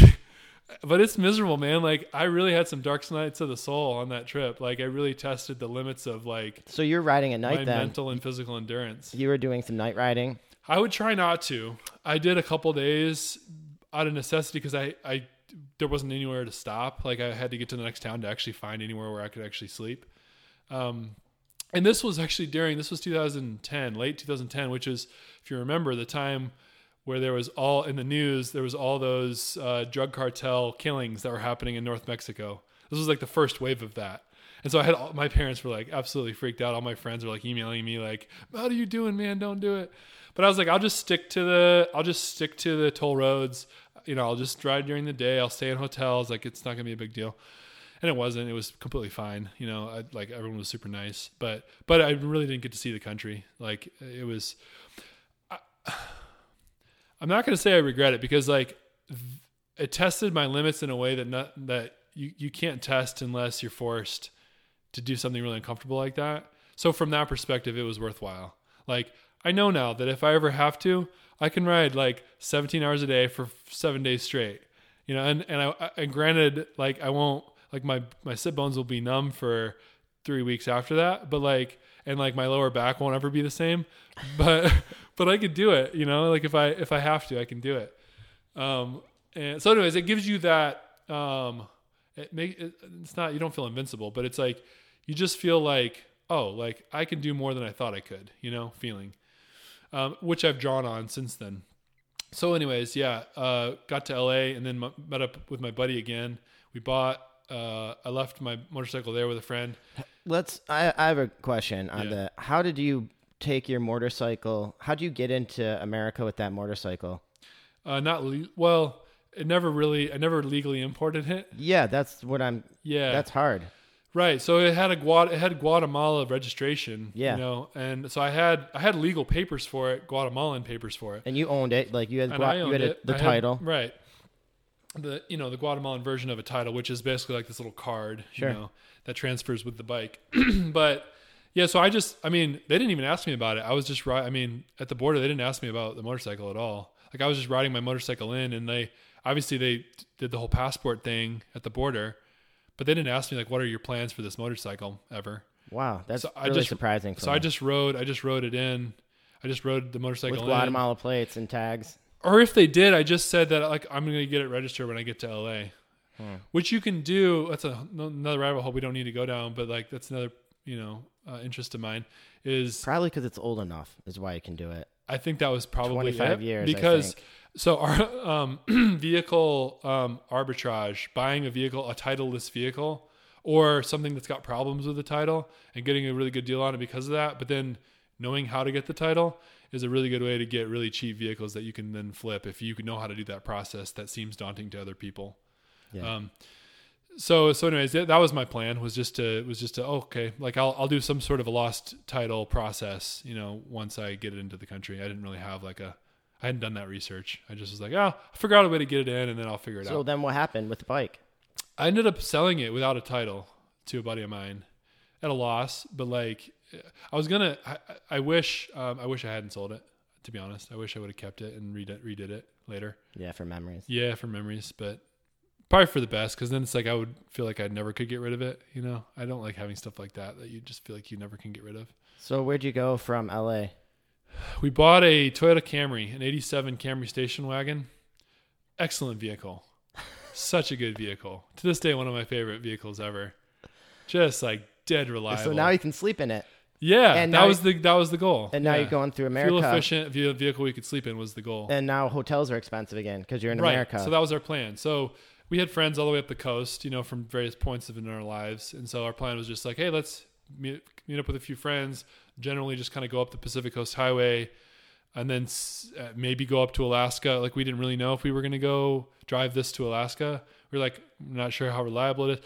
It was, in hindsight, incredible condition. It was the 87, it only had 130,000 miles, but it had the 22 RE engine, which if you're listening to this and you're not familiar, then just, you know, go on autopilot for a second. But 22 RE is like one of the most reliable engines Toyota ever made. And that's speaking in Toyota terms. So it's like one of the most reliable gas engines ever made. I didn't know this at the time, but they're just like dead simple. Just keep trucking forever and ever and ever and ever. They've been making them for, you know, the super reliable engines. And like it had the like sweet, like, what's the pattern of fabric? It's like not houndstooth, but like, the old school fabric seats that's got the like almost suit looking fabric that like I don't know what you're talking about. Herringbone, okay. Yeah, herringbone cloth fabric, just pristine condition, no rips. I mean, the thing was like immaculate, maroon, like awesome burgundy color. Anyways, so yeah, we ended up driving that up the coast and got new tires for it. Was the only thing we had to do to it. Did an oil change and got new tires for it, and we spent some time in Seattle. Which that was one of my favorite cities, and still to this day is one of my favorite cities. It's in the top 3 cities I've been to. I just really loved it. And then we ended up driving from, you know, we figured, hey, you know, this vehicle seems really reliable. So we ended up driving up the western route to Alaska. So it's not the Alcan. It T-bones the Alcan up near Whitehorse or just past Whitehorse. But this is like a newer road that's just been completed in the last, parts of it weren't completed when we drove it. It was still dirt. Parts of it were still dirt but it's since been completed. And it's gorgeous. I mean, you're literally driving through virgin British Columbia, just wilderness. And there was a couple stretches where there was no place to fill up. Like we had to get a gas can because there was no places to fill up for like 250 miles or 300 miles. Not even no places to fill up, like nothing. Just like wilderness for 250 miles. But that was awesome. We stopped and we would camp, just, throw our mattresses, like literally just like on the road. Like we would just like pull off to the shoulder and just like put our mattresses on the off shoulder side of the car. So now you're just sleeping on the side of the road. Yeah. You would do that a lot because there's no traffic? There's no place to stay. There's no buildings of any kind, like for hundreds of miles at a stretch on that road. How do you get gas? What's the longest gas? 200 and some mile, like 200, I don't remember the exact number. Somewhere around 250 miles was the longest, at that point, the longest stretch. This is an uninteresting side note, but I'll say it anyway. The only stock vehicle, I believe, ever made that can't make that stretch is the Hummer. Really? It gets such bad fuel economy. That sounds right. Yeah. It's like American. It's almost like the perfect vehicle. America! It's like the perfect vehicle for the trip in theory. You'd like, oh, Hummer. That's probably... Yeah. But no, can't go far enough. So yeah, that was awesome. Like every night, you could see the Aurora Borealis, the Northern Lights. Super cool. I've never seen it. For like a week in a row. Like every night, you're just like laying there, and just like above you is the Aurora Borealis. Because there's no light pollution there at all. I mean, like you're just so far from anything that's putting out light. And in hindsight, there was probably lots of grizzlies and stuff around, but I mean, we didn't think about that too much. You're still here. Yeah. So anyways, made it up to Alaska, tried to figure out, our goal was, we spent like 3 weeks in Anchorage trying to book passage across the Pacific on a boat because we didn't want to fly. We wanted to stay on the surface of the earth. Yeah. And actually had like a really, what seemed like it was going to work out, like a lead that seemed like it was going to work out. There was a fleet of Japanese fishing vessels that was like somehow had a American arm, so they would fish in American waters, like around Alaska during you would know much more about this, but during the fishing season, the summer, and then they would go back in winter in Japan and fish over there during the winter, and so they were just at the tail end of that, and their fleet was fixing to leave, and so we had verbally secured, one of the managers had verbally secured like working passage aboard one of those boats, but then I guess one of his higher ups, like a couple days before you're supposed to leave, one of his higher ups was like, something insurance problem, blah, blah, blah. Were you going to work on the boat? We were going to work on the boat. Yeah. Wow. We weren't going to get paid, but it was essentially like work for a passage. That's kind of super cool. Yeah. So a super big bummer for like to work for 3 weeks and then for that to fall through. So we ended up actually sold the vehicle, that Toyota Camry. Yeah. We sold it. It's because they have to ship everything to Alaska. Stuff's so much more expensive there, especially big goods like a vehicle. It's expensive to ship a vehicle to Alaska. And there's a ton of rust up there. So everything there is just rust bucket, and people keep running forever. So it's just like the engine will be in pristine shape, but like the vehicle is like falling apart around it. That's really commonly seen in Alaska. But this was a Southern California wagon. And even though it was an 87, it was essentially like shrink wrapped, awesome shape. I mean, it was like not even any dents on it. And we had bought it for $800 in LA, and it had just put tires on it. That's all we had done as far as cost wise. And I want to say I listed it for $1,500 or $1,600, I think, because I wanted to double my money. I was like, hey, if we double our money, we'll pay for some of our trip, the gas money and food and stuff, driving up here. And two guys showed up at the same, so within like an hour, I'd had like 5 phone calls. 2 guys showed up at the same time, and like there was a bidding war, and ended up selling for like $2,600. Wow. Because the guys, and I wasn't even like trying to like talk them up or anything. Like one guy was like, I'll give you 2, I'll give you 22, I'll give you 24, I'll give you 26, for like, so it worked out. It more than paid for the whole road trip from LA to Alaska. But now that vehicle. But now you're stuck in Anchorage. Well, yeah. So we had, one of Bjorn's relatives, his uncle or something, had taken the inland passage. There's a ferry system that goes from Anchorage back down to the mainland United States, to Bellingham, Washington, and Seattle. And he had taken it and like had this awesome experience and wanted to pay for Bjorn to do that, and his friend and me, by extension.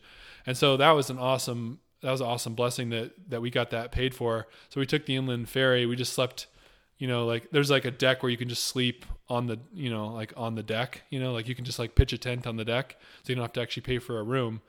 So we just like, like slept on a on air mattresses on the deck, and I think it took maybe 5 days to get down. Stopped in Sitka. I think that was the only long stop. There was a couple other short stops, but Sitka was the long stop, and we were able to walk around and see Sitka. And came back and got off in Bellingham, and then how did we get? Oh, we met someone. There was a teacher that we ended up playing a bunch of board games with and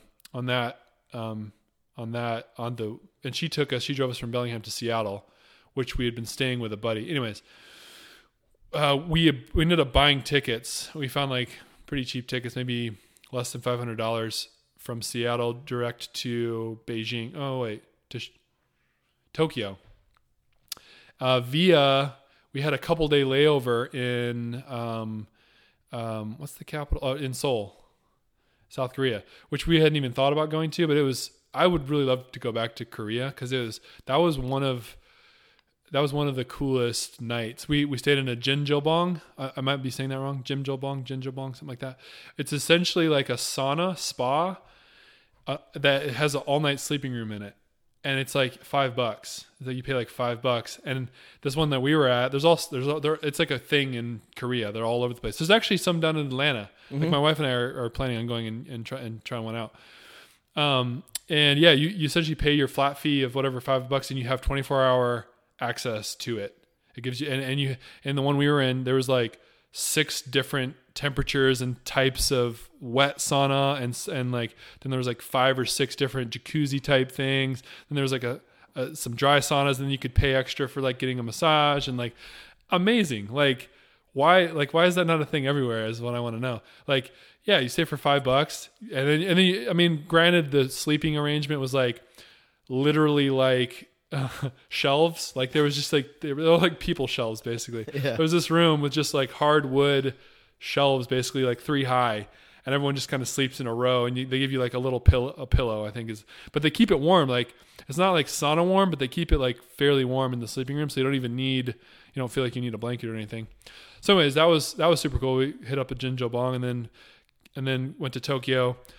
Figured out really quick that Tokyo was like heinously expensive. And I've since talked to a bunch of people that have traveled in Japan, and they've told me that like rural Japan is way cheaper. So that's another place I'd love to go back to is Japan, but hit up some of the more smaller cities in the more rural areas of Japan, because I just really Japanese culture is fascinating to me, and I just like a lot of Japanese things, like their products, and they make a lot of cool stuff. So I imagine they'd be. And one of my favorite documentaries since then is Jiro Dreams of Sushi. Have you seen that? It's really good. No, have not seen that. So good. I've watched it now. It's for a while. It was like my go-to like background noise. Like if I was doing something, I would just literally put that on and just like be right. It's just like, yeah. Anyways, so we took a bus from Tokyo to Osaka, and then took a ferry from there to Shanghai. And like it was like a 2-3 day ferry that you just slept in. Like there was like a common room that you could book passage on, and you just sleep. Made some friends with some guys from, it was Sweden or the Netherlands. Bjorn, I remember the one guy's name was Bjorn, like the guy I was traveling with, but his last name was Boberg, Bjorn Boberg. And the reason I remember them, they stick out of my mind, is because I had a bunch of videos I had downloaded onto my computer. And one of them was that I had was The Big Lebowski, which I hadn't watched. And so I like put it on and started watching it. And I think it was Bjorn Boberg had saw that I was watching. He's like, oh, that's my favorite movie. It's like all of a sudden there's a bunch of like Swedish guys like around me. Like we're all just like absolutely dying laughing at The Big Lebowski. This was the first time I had seen it. It's just like one of those experiences. Like you're on a ferry, you're on a Japanese ferry from Osaka to Shanghai, surrounded by a bunch of like Swedish dudes watching The Big Lebowski. Like that's just like your story in by Panama on the island with the World Cup. Yeah, and like I still keep in touch with him on social media. Like on crazy. Like every once in a while, like he'll like my stuff or I'll like his stuff. And like obviously we've led completely separate lives, and it was like You had that one moment. 2 days shared, you know? Yeah. But like bonded over Big Lebowski. I mean, anyways. So I ended up in Shanghai, met my uncle and aunt who lived there at the time. And my aunt showed me around Hangzhou, which is just, it's like a city right next to Shanghai, almost like a big suburb of Shanghai. It's just about an hour from Shanghai. Shanghai is awesome. I'd like to spend more time in Shanghai too. The Bund area, which is this historic sort of district of Shanghai, old Shanghai, is really cool, like right on the river there. I think the Bund is, I don't know if the Bund is the area or it's the river. Is that the Yangtze River? It's on the Yangtze. the Yangtze. Okay. Yeah, I told you pronunciations. I'm going to slaughter. But anyways, that area is really cool. And it really cosmopolitan and very like, in a very like, felt European almost. The architecture and like ton of like bookstores and coffee shops and like just cool stuff in the downtown. And then we took trains basically. I mean, China ended up being the question that gets asked to everyone when they do extended travel when they come back. What was your favorite country? It's a good question though. What was your favorite country? It's a great question. What was your favorite country? Yeah, but like, there's a lot of qualifications that need to be that go into that answer. Like there's lots of favorite things that happen in lots of different places. The one that my default that I just started adopting as my default was China, because it's super different than America. Like the culture itself just feels very foreign. At least it did to me in a way that a lot of other places didn't. Like Central America, South America, a lot of it is very Americanized. And if I had been to Central and South America a bunch. So this was the first place I went to, Japan, but I didn't spend much time there.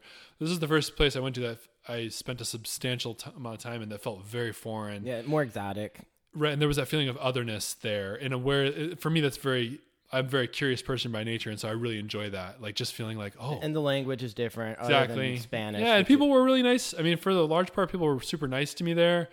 Super cheap food, really cheap, really good and cheap transportation. Their train system is amazing. And like you can get a sleeper car for like, I mean, you can go like halfway across the country for like $40 on a sleeper car, something like that. It's crazy. I mean, like, so really navigable, at least the west or the eastern side of China. And so anyways, we made a loop of China essentially. We went down, ended up going through like the Li River Gorge, Guilin area, which is, a lot of travelers hit that area up. It's kind of a backpacker destination. It's gorgeous. We did some rock climbing there. Went down to, I think it was Nanying or Nanying city. It's a large city just before you get to Vietnam, where we spent a few days because we had to get a visa into Vietnam. So I spent a few days there walking around that city, which was an interesting experience because it was like very much not a tourist city. Like there was no tourists there at all. And so it was just like a fairly large, I want to say the population was like 6 million or something, but it's considered a smallish Chinese city. That's how China is. Yeah. They're all big. Insane. Like it blew my mind. And it's just like, as far as you can see, just 100-story apartment buildings, just full of people. Like that was the first place where I just like blew my mind, like the scale of Chinese cities. Shanghai did to a certain extent, but I remember that city was like, okay, so this is considered like a city on par with, say, the way the Americans would consider Chattanooga, but there's 6 million people here. And like, and that's the document. I mean, like, who knows how many actual people were there, including undocumented people and stuff. But anyway, so we spent some time there, and then we ended up getting our visa. Almost didn't get into Vietnam. I was almost detained at that border because I had shaved my head the day before, and in my passport photo I have hair, and I have like no facial hair, and I have like a good amount of head hair, and I had shaved my head so that I had almost no head hair, and I had been growing a beard. So it was like, I guess I thought I looked like my passport enough still, but like literally they took me into this room and questioned me for a couple hours because they thought I was like trying to clandestinely get across. Was this China or Vietnam that was questioning? questioning? No, it was China. So it was leaving China, which China. didn't make sense to me. Like I was like, I'm leaving your country. Like, why is this an issue? Like, anyways. So anyways, I got out of China. Were you scared? I mean, no, because by that time we had crossed so many borders. Like we had crossed, I don't know, 20 borders by that time. So it's like I was kind of used to it. We had been detained for various reasons at different borders. And my attitude that I kind of adopted was just that like, I know that I'm not doing anything illegal, and like I have a legal visa. So it's like, whatever, like eventually it's going to get sorted out. I'm not going to freak out, because if I freak out, then I'll look more suspicious, and so I'm more likely to get in a worse scenario. So it's like I just sort of adopted that motto, and it's worked out for me pretty much since then. I'd also spent a bunch of time in Africa before that, and there's notoriously convoluted border crossings in Africa, and I'd done a lot of that. So I was used to sort of getting detained and questioned at borders in a way that doesn't feel that dangerous. You know, it's not like they were waving guns in my face or screaming at me or beating me or anything, you know. But anyway, so made it into Vietnam. Vietnam is amazing. I loved Vietnam. I'm planning on in the next year or two go back to maybe Thailand or Vietnam or both with my family. Spending some time. Incredibly cheap. Amazing internet. There's an island off the coast of Hanoi called Cat Ba Island that I recommend anyone that goes to Vietnam to hit up. It's like those karst limestone coming out of the water. Like if you've seen that in National Geographic, and there's people that literally live in villages built on floating pontoons in this network of limestone karst mountains, like in this like Bay Area, Ha Long Bay off the coast of Vietnam. Super cool culturally as well. And Hanoi is very different than the South, as you would expect, you know, from Vietnam, from the war. You know, like the North is very much more still to this day communist, a lot more shares in common with communist leaning, I should say. Shares more in common with China culturally than the South does. The South is like a lot more sort of freewheeling, a lot more American in their sentimentality, as you would expect, because that's how it was divided up, you know, during the war, during the Vietnam War. A lot of the feel and the vibe and the undercurrent of the culture there still kind of follows that divide that was set up even then. But I mean, saying that, met a lot of awesome people that were like, I didn't really meet anyone that was like super anti-American or mad about the war. Or there was a tour we did in South, in the South that ended up being a little awkward just because they were showing these propaganda films, these anti-American, anti-Australian, anti-Canadian, like hardcore, like we should kill all these people, showing like videos of people falling on spikes and like stuff like this. Then this is all from the wartime, so this is not like a recent propaganda film, but like they're showing this like look at this interesting thing, and we're like, but these are our veterans, like, you know. So it's just that awkward.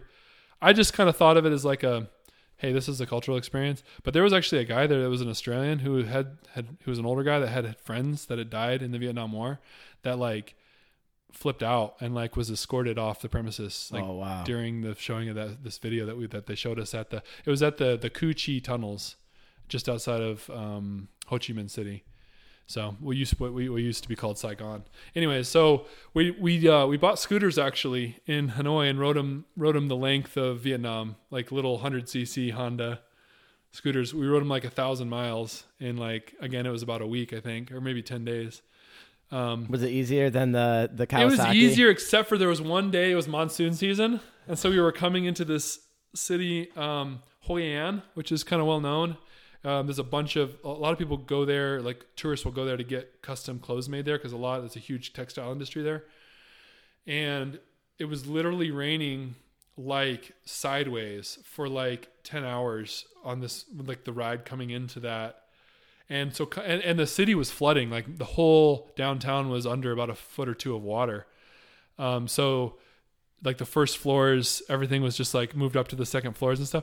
So we were riding into that city because like that's where, we were just on scooters and then we needed to find a place to stay. And we're like literally riding our scooters through like foot deep water, like for like a few hours, like coming into the city. And I have a video. Oh, I want to find that video. I wonder if Bjorn still has it. I think he took a video of it, but he told me the story. He was behind me and I was in front of him. We're riding along the side. So Vietnam scooter culture is wild. Like it's like being in like the most packed crowd you can think of ever being in, but everyone's riding scooters on a road and going like 20 miles an hour. But it's that crowded. Like it's this, but you get used to it weirdly. Like you get used to the flow because you just intuitively sort of start to figure out how everyone sort of manages it. But anyway, so you're riding through this really densely packed road with tons of scooters and trucks and stuff. And like we were riding, water just spraying up both sides. And this truck, this big, lorry type delivery truck, just like speeds past us. And Bjorn, I think, had seen it and it got out of the way. But just this wall of water, I didn't remember specifically, like it almost knocked me over. This wall of water just completely cascade over me. And and I remember right after that, there was this like minivan type car with like a family in it. Driving past us, and just like there's like three kids with their face glued to the window, just like looking at us, like these two stupid Americans out in this monsoon weather riding our scooters. Just like it was just this moment of connection where it's like I completely understand what they're thinking, and I agree with it. Like, why the hell are they doing this? Like, what is like possessing them to be out there right now? So anyways, we ended up drying out and finishing the trip. That was really fun though. Then we hit up, we went to Cambodia, saw like Siem Reap, Angkor Wat, went to Thailand, spent some time in Bangkok with a cousin who was living there at the time, and went up to Chiang Mai, and also spent some time with a displaced tribe that's right on the border, the Karen people. They're kind of like don't belong to Thailand or to Myanmar. They're kind of like live on the borderland right there. And so anyways, we spent a few weeks helping out a nonprofit that worked with them for a little bit, and then went up to Chiang Mai, then took a bus back through Laos into China, and then basically took trains all the way from the southern end of China all the way up to Beijing, and then ended up going into Mongolia through China. And there's obviously a ton of stuff that happened in China, but so I basically kind of hit a few of the big cities. We knew some people that lived in Kunming, China. Saw like the terracotta soldiers. Went to the Great Wall, of course. The cliche thing. And then did the Trans-Manchurian line of the Trans-Siberian Rail. So there's 3 lines. The Trans-Siberian goes all the way to Vladivostok from Moscow. That's like a 9-day trip. There's the Trans-Manchurian line. So we did the Trans-Mongolian, sorry. The Trans-Manchurian line goes around through Russia into China to, I think it ends in Harbin, which is like a really northern, almost Siberian Chinese city.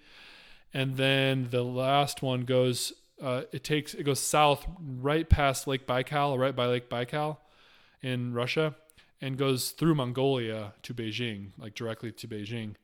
And so we took that line from Beijing all the way to Moscow, and I think it took us like 5.5-ish, 6 days, basically straight. We got a separate ticket going from Beijing to Ulaanbaatar, Mongolia. I think I'm saying that wrong, but the capital of Mongolia, and we spent like 2 or 3 days there, which was wild because it was the middle of the winter. It was like December, like the end of December.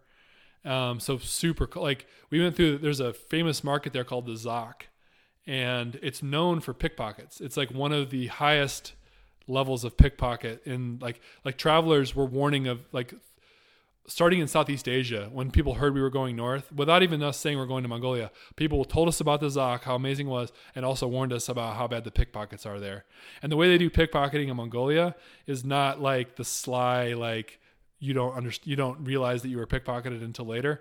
Like Mongolians are large people. Like they're like most of them. A lot of the dudes are like over 6 foot and like look like they're linebackers. I mean, they're big dudes. So they'll essentially like 3 big dudes will just surround you and kind of pin you, not violently, but just kind of hold you. And then a third guy or a fourth guy will just rummage through your pockets. And there's nothing you can do about it. That's being held up. That's like, not. Well, and it's not like they're not like mean about it. They're just, it's just like a thing, It's just like, yeah, we're just gonna take your stuff.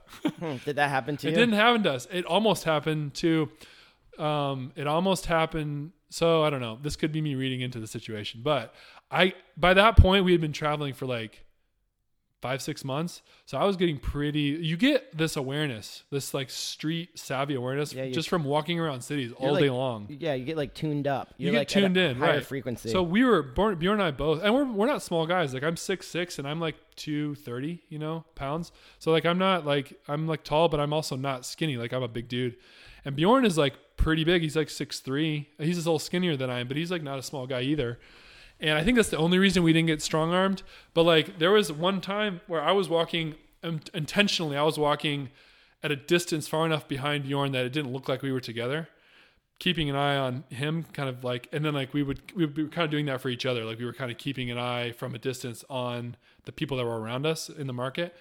And I remember seeing a guy like sitting like, as Bjorn passed, is sitting in this little stall and like very obviously peeling out and like starting to follow him. And he even like made some like initial lunges at Bjorn's bag, and like, but I essentially yelled at Bjorn, and the guy like ran off, which is confirmed that he was probably a pickpocket to me. Anyways, but it ended up being fine. No one didn't have any problems besides that. We actually I don't think I got anything stolen the whole year. I lost a steel Clean Canteen water bottle when I was in Vietnam, but I'm pretty sure I had to just clipped on my scooter. I'm pretty sure it fell off at one point when I was riding, like when I hit a bump. I think that's the only thing I ever lost, and I don't even think that was stolen. I think it just fell off my scooter. Yeah. Was it hard to get the visa into Russia? So the two visas we had to think about ahead of time, and we couldn't get at borders, was Russia and China. Yeah. We did both of those during our road trip up through the States. We did them in, I want to say we did both in LA. I think we did both of them in LA, maybe one of them in San Francisco. I think we did both in LA.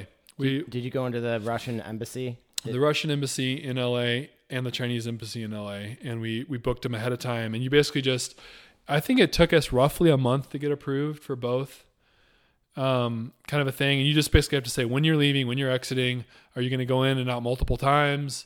And it's different prices based on all that stuff. And it wasn't hard at all. It was like we went and wait. It's like going to a DMV. We went and waited in line, filled out the form. They took a photo of us or something.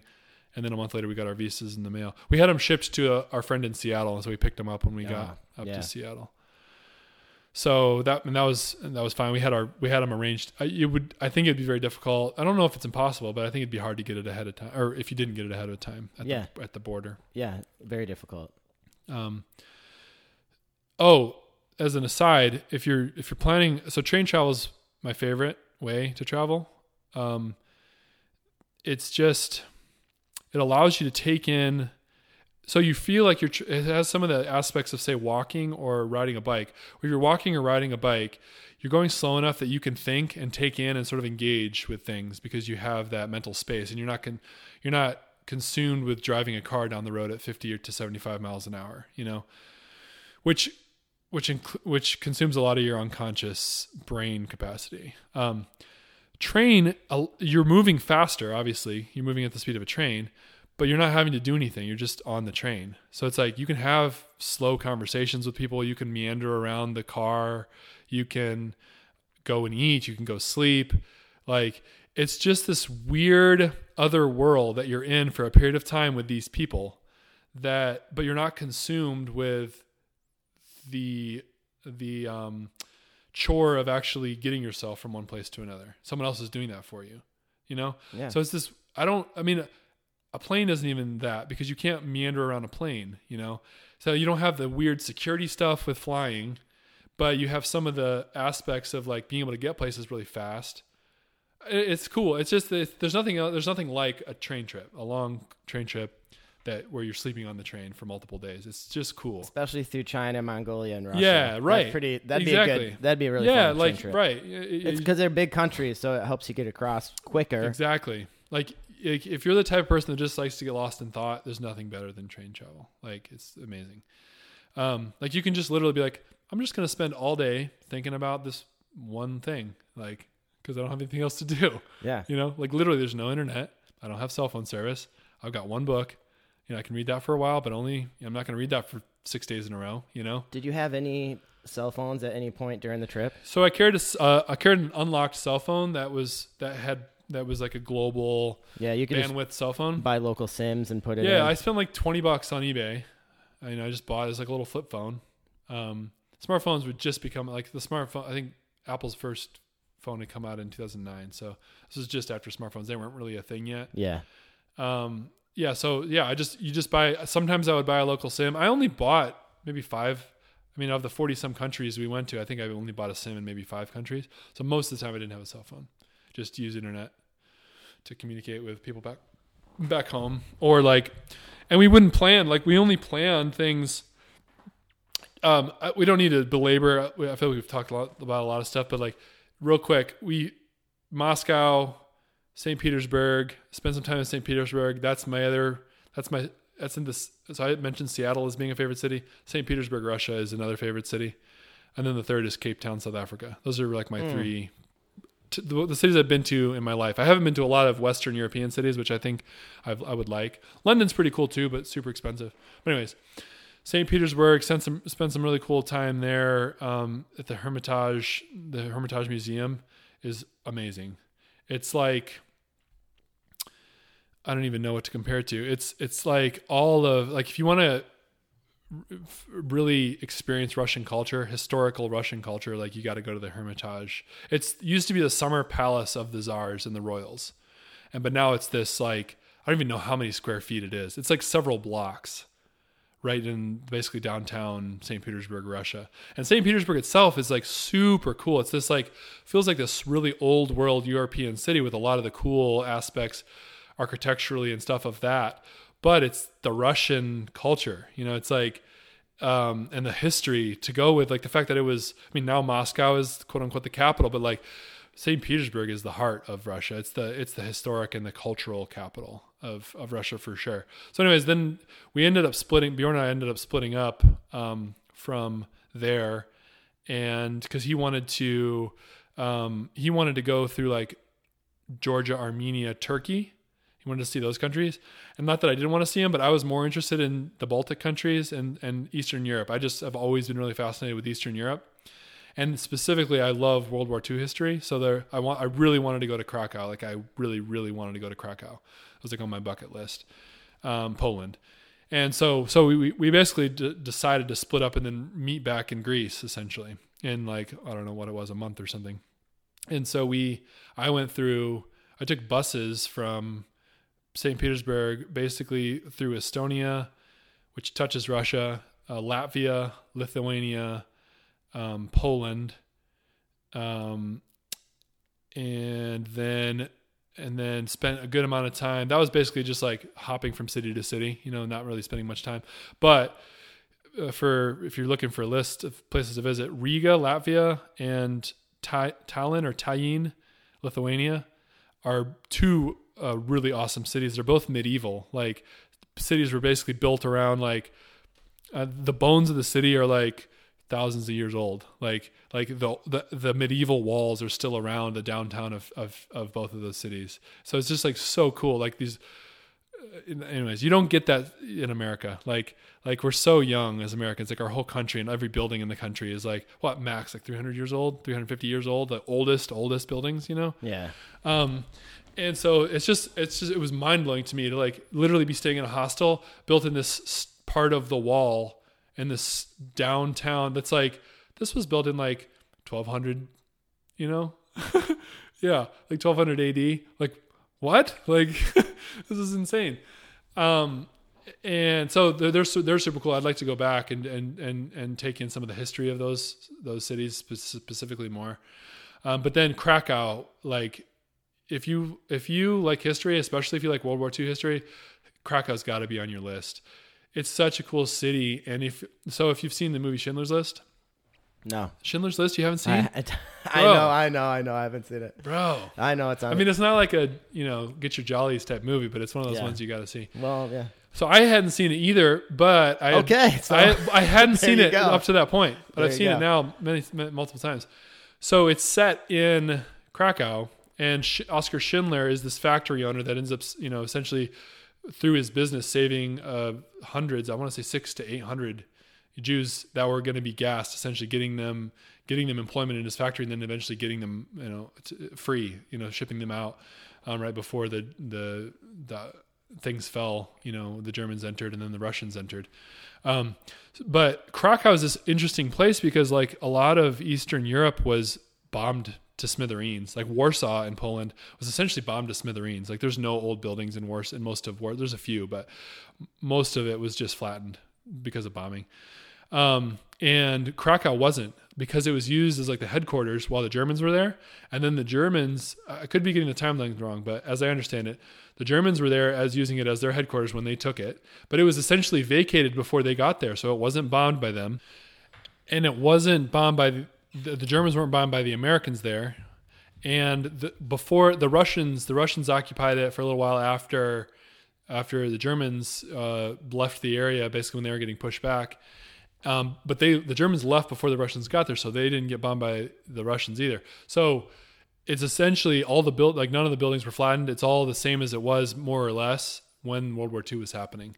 To the point that if you've ever seen any documentaries, like I want to say Uprising is it's a movie based on the resistance in Krakow at the time, and that's where Kristallnacht happened. If you're familiar with history at all, it was one of the first purgings of Jewish ghettos that happened, and mass killings and exportations to camps, to Auschwitz, which is both Auschwitz and Birkenau, which was known as Auschwitz II back then, are within 45 minutes of Krakow.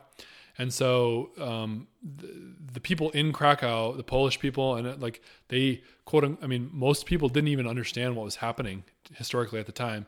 But obviously, all the Jews were put in the ghettos. Then the ghettos were walled off, and essentially they couldn't leave. And then there was this Kristallnacht. The purgings happened. Then all those people, most of them went to Auschwitz, either to Birkenau or to Auschwitz or other concentration camps near there. And there's bullet holes throughout the Jewish ghetto. You can walk through. Now it's just part of the city. You can walk through what used to be the Jewish ghetto, and there's bullet hole up high in the buildings where people can't readily repair things or reach things. You can see bullet holes in parts of the city that are from World War II, from this essentially Kristallnacht time. And if you watch the Schindler's List, there's this particular trolley line. There's these old trolleys that go through the whole city of Krakow. Basically with a little electric, cable, think of the trolley cars in San Francisco, but little European ones. And there's one, I don't remember the number, but in the movie it's featured, it goes right through the middle of the Jewish ghetto. And it's literally these people riding to work, and they're going through the ghetto, and these German or Polish people are seeing literally riding through the ghetto and seeing it, but not being part of it. It's this weird thing. But that same exact trolley and the same cars are still there. They're still going down those streets. And they're the historic trolley cars used from that time. At least they appeared to be for me. Yeah, that's how you get around the city. You just buy a little pass and you go around the trolley car. So you're riding that trolley car around. You're going through literally the same street. And the crazy thing about Schindler's List is it was all filmed in Krakow. The original Oskar Schindler factory is exactly like it was in World War II. Then they filmed Schindler's List in that factory. So the conception you have if you watch the movie is the exact same one that when you're standing there. It's not changed at all because they didn't use a substitute factory. They filmed it in the factory. Wow. And there's a bridge over, I don't remember the river. It started with a V, but there's a bridge that's in the movie prominently right near the factory. That bridge is, I stayed in a hostel 1 block from that bridge, 2 or 3 blocks from the Schindler factory, and another 2 or 3 blocks to what used to be the Jewish ghetto. And so literally I watched that movie one morning. I got up in my hostel, watched it 9 a.m, first time I'd ever seen it, which is a really moving experience. And then I'm literally walking around the world I just watched in the movie. But it really happened. It's just mind-blowing historical. Really sobering. That whole day I only took black and white photos because it just felt like that. It just felt, Schindler's List is filmed in black and white too. Even though it was filmed in whatever it was, the 80s or the 90s, it was filmed in black and white. And the Oskar Schindler factory is a museum. It was turned into a museum basically to memorialize what he did and what happened there as far as the internment camps and all that. So it was just wild. And then the next day I went to Auschwitz, to the Auschwitz. It's all there. All of the buildings are still there. The gate is still there. Arbeit macht frei. Work will make you free. That's original wrought iron thing is still there.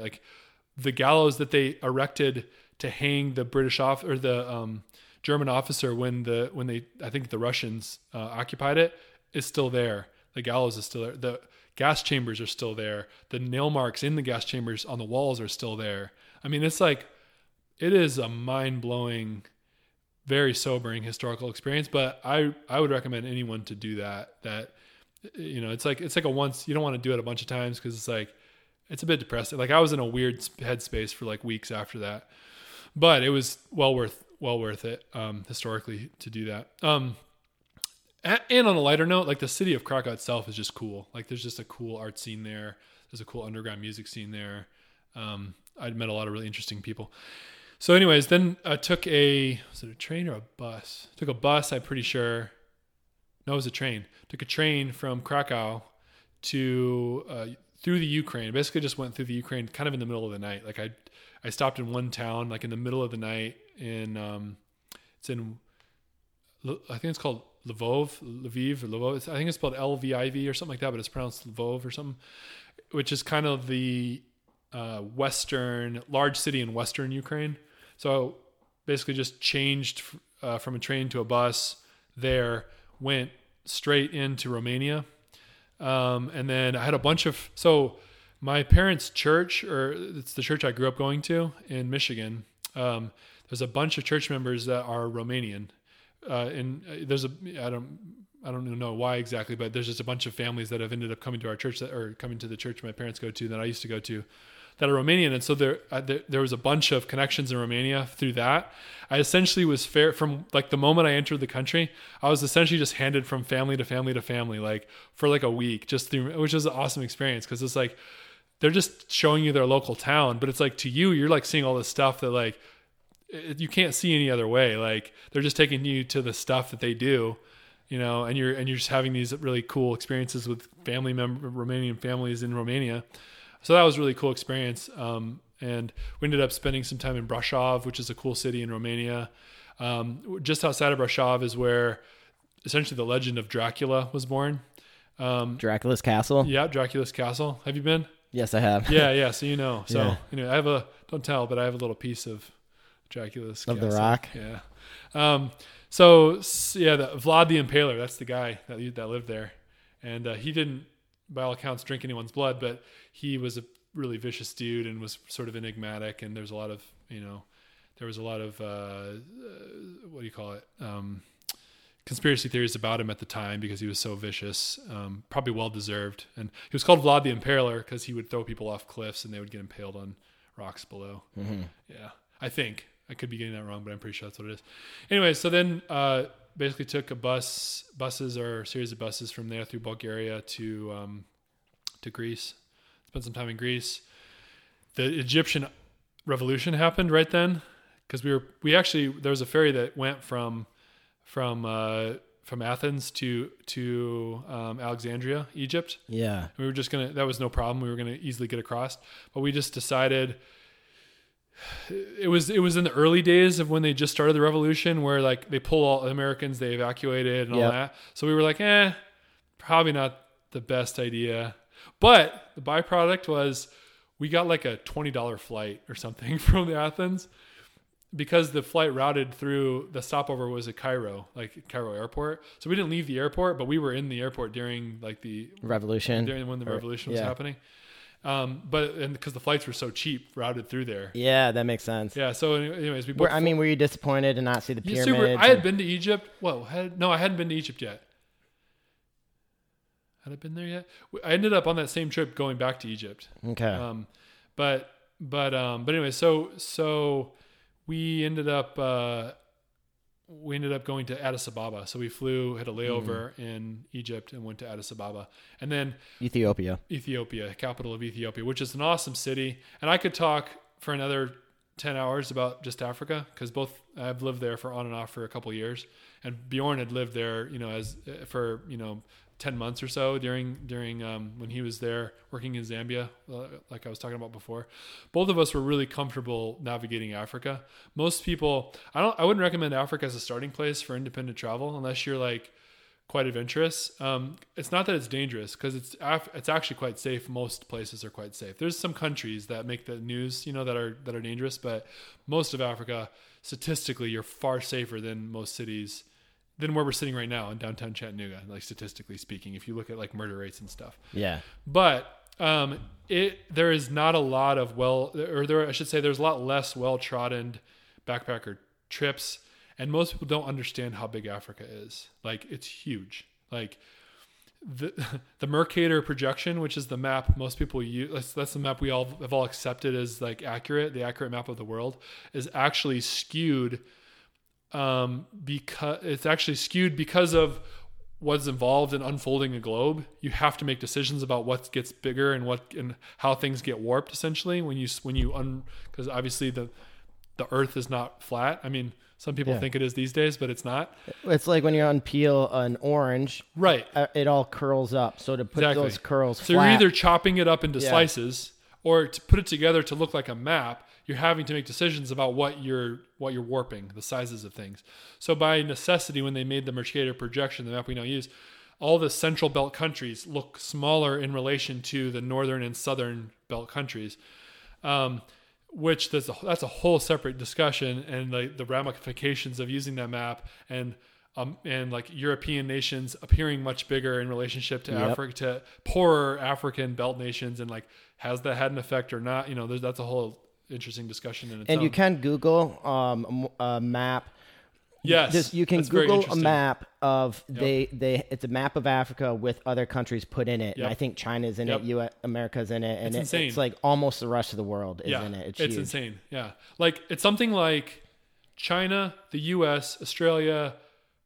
I'm making this up a little bit, but like Russia, like the next like 5 biggest countries like fit inside the continent of Africa. Yeah, it's a huge country, massive country. I think just the Sahara Desert is the size of America. Yes, just exactly. the desert. Right, that's one desert. So it's not super friendly for traveling around if you're not a fairly well-heeled, like into some like sitting for long periods of time and like in uncomfortable scenarios, kind of a thing.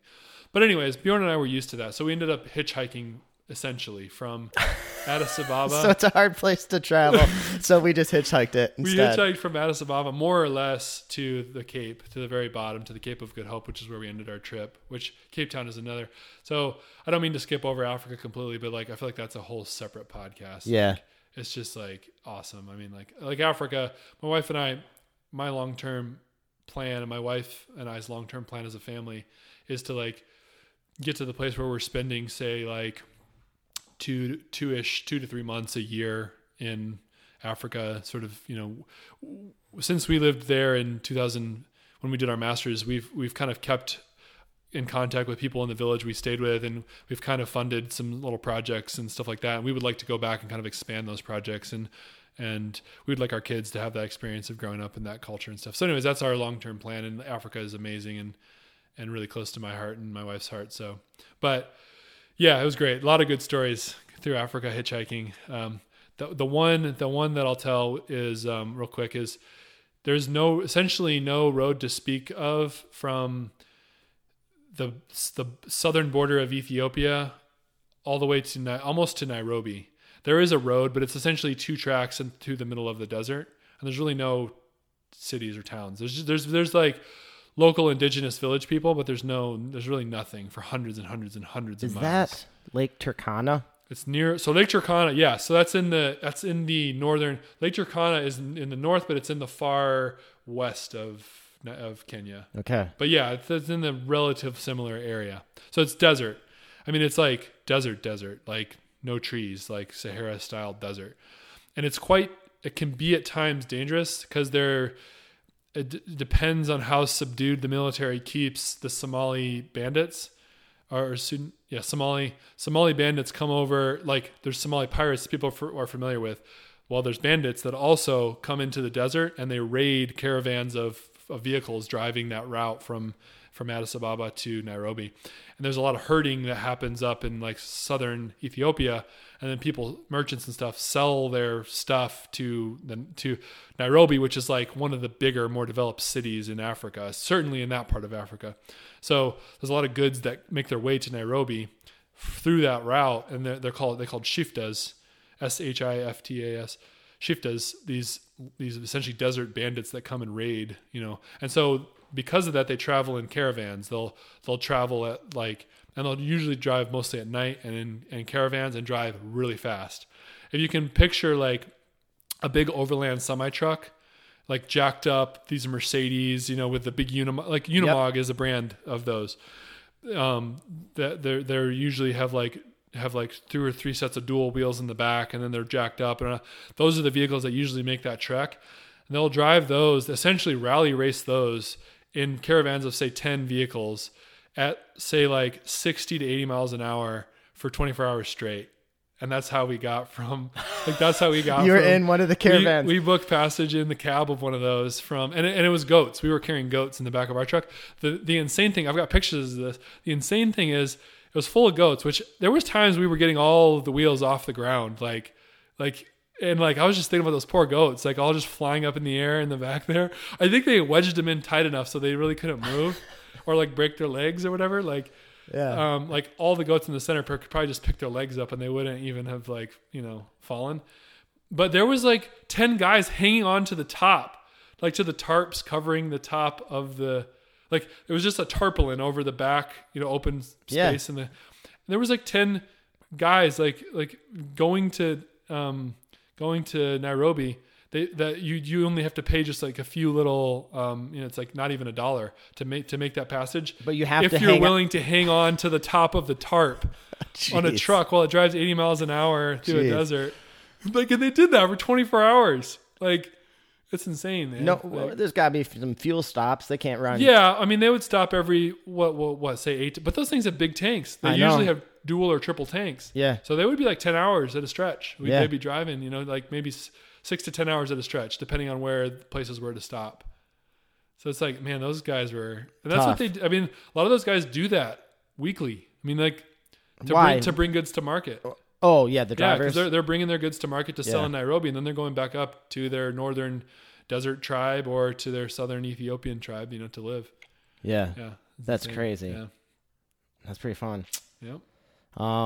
So yeah. That's what really blasted my brain wide open as far as what's possible. That trip. The whole trip. Yeah, the whole thing. Yeah. The whole thing. It just completely just opened my head up, and like obviously you get back into the rut after you come back on a trip like that. But like my brain's never gone back to how it worked before. Like no. You just have so much experience that's not even, you can't even really verbally tell someone easily, like how earth shifting it is for you.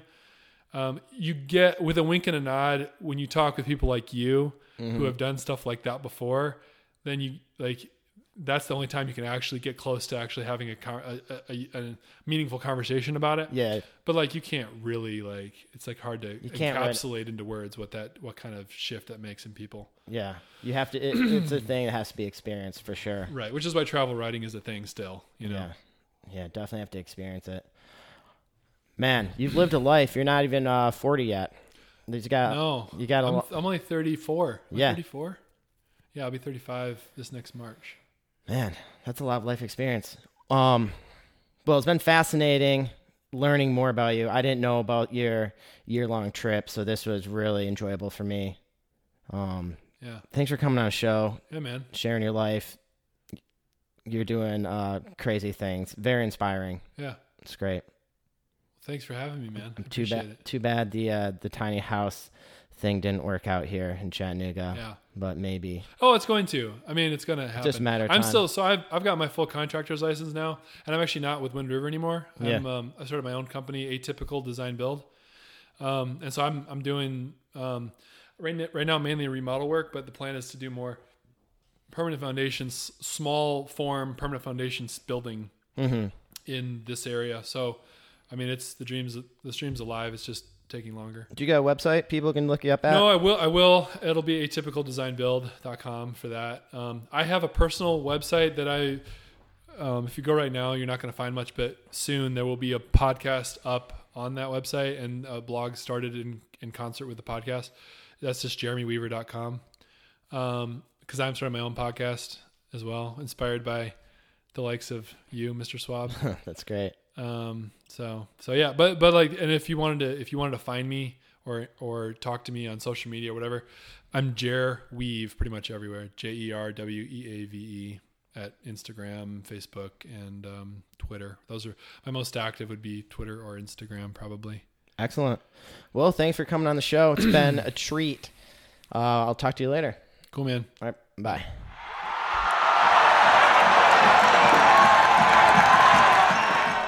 And there you have it. Jeremy Weaver, the most knowledgeable guy on tiny house building code that I know, and possibly in America.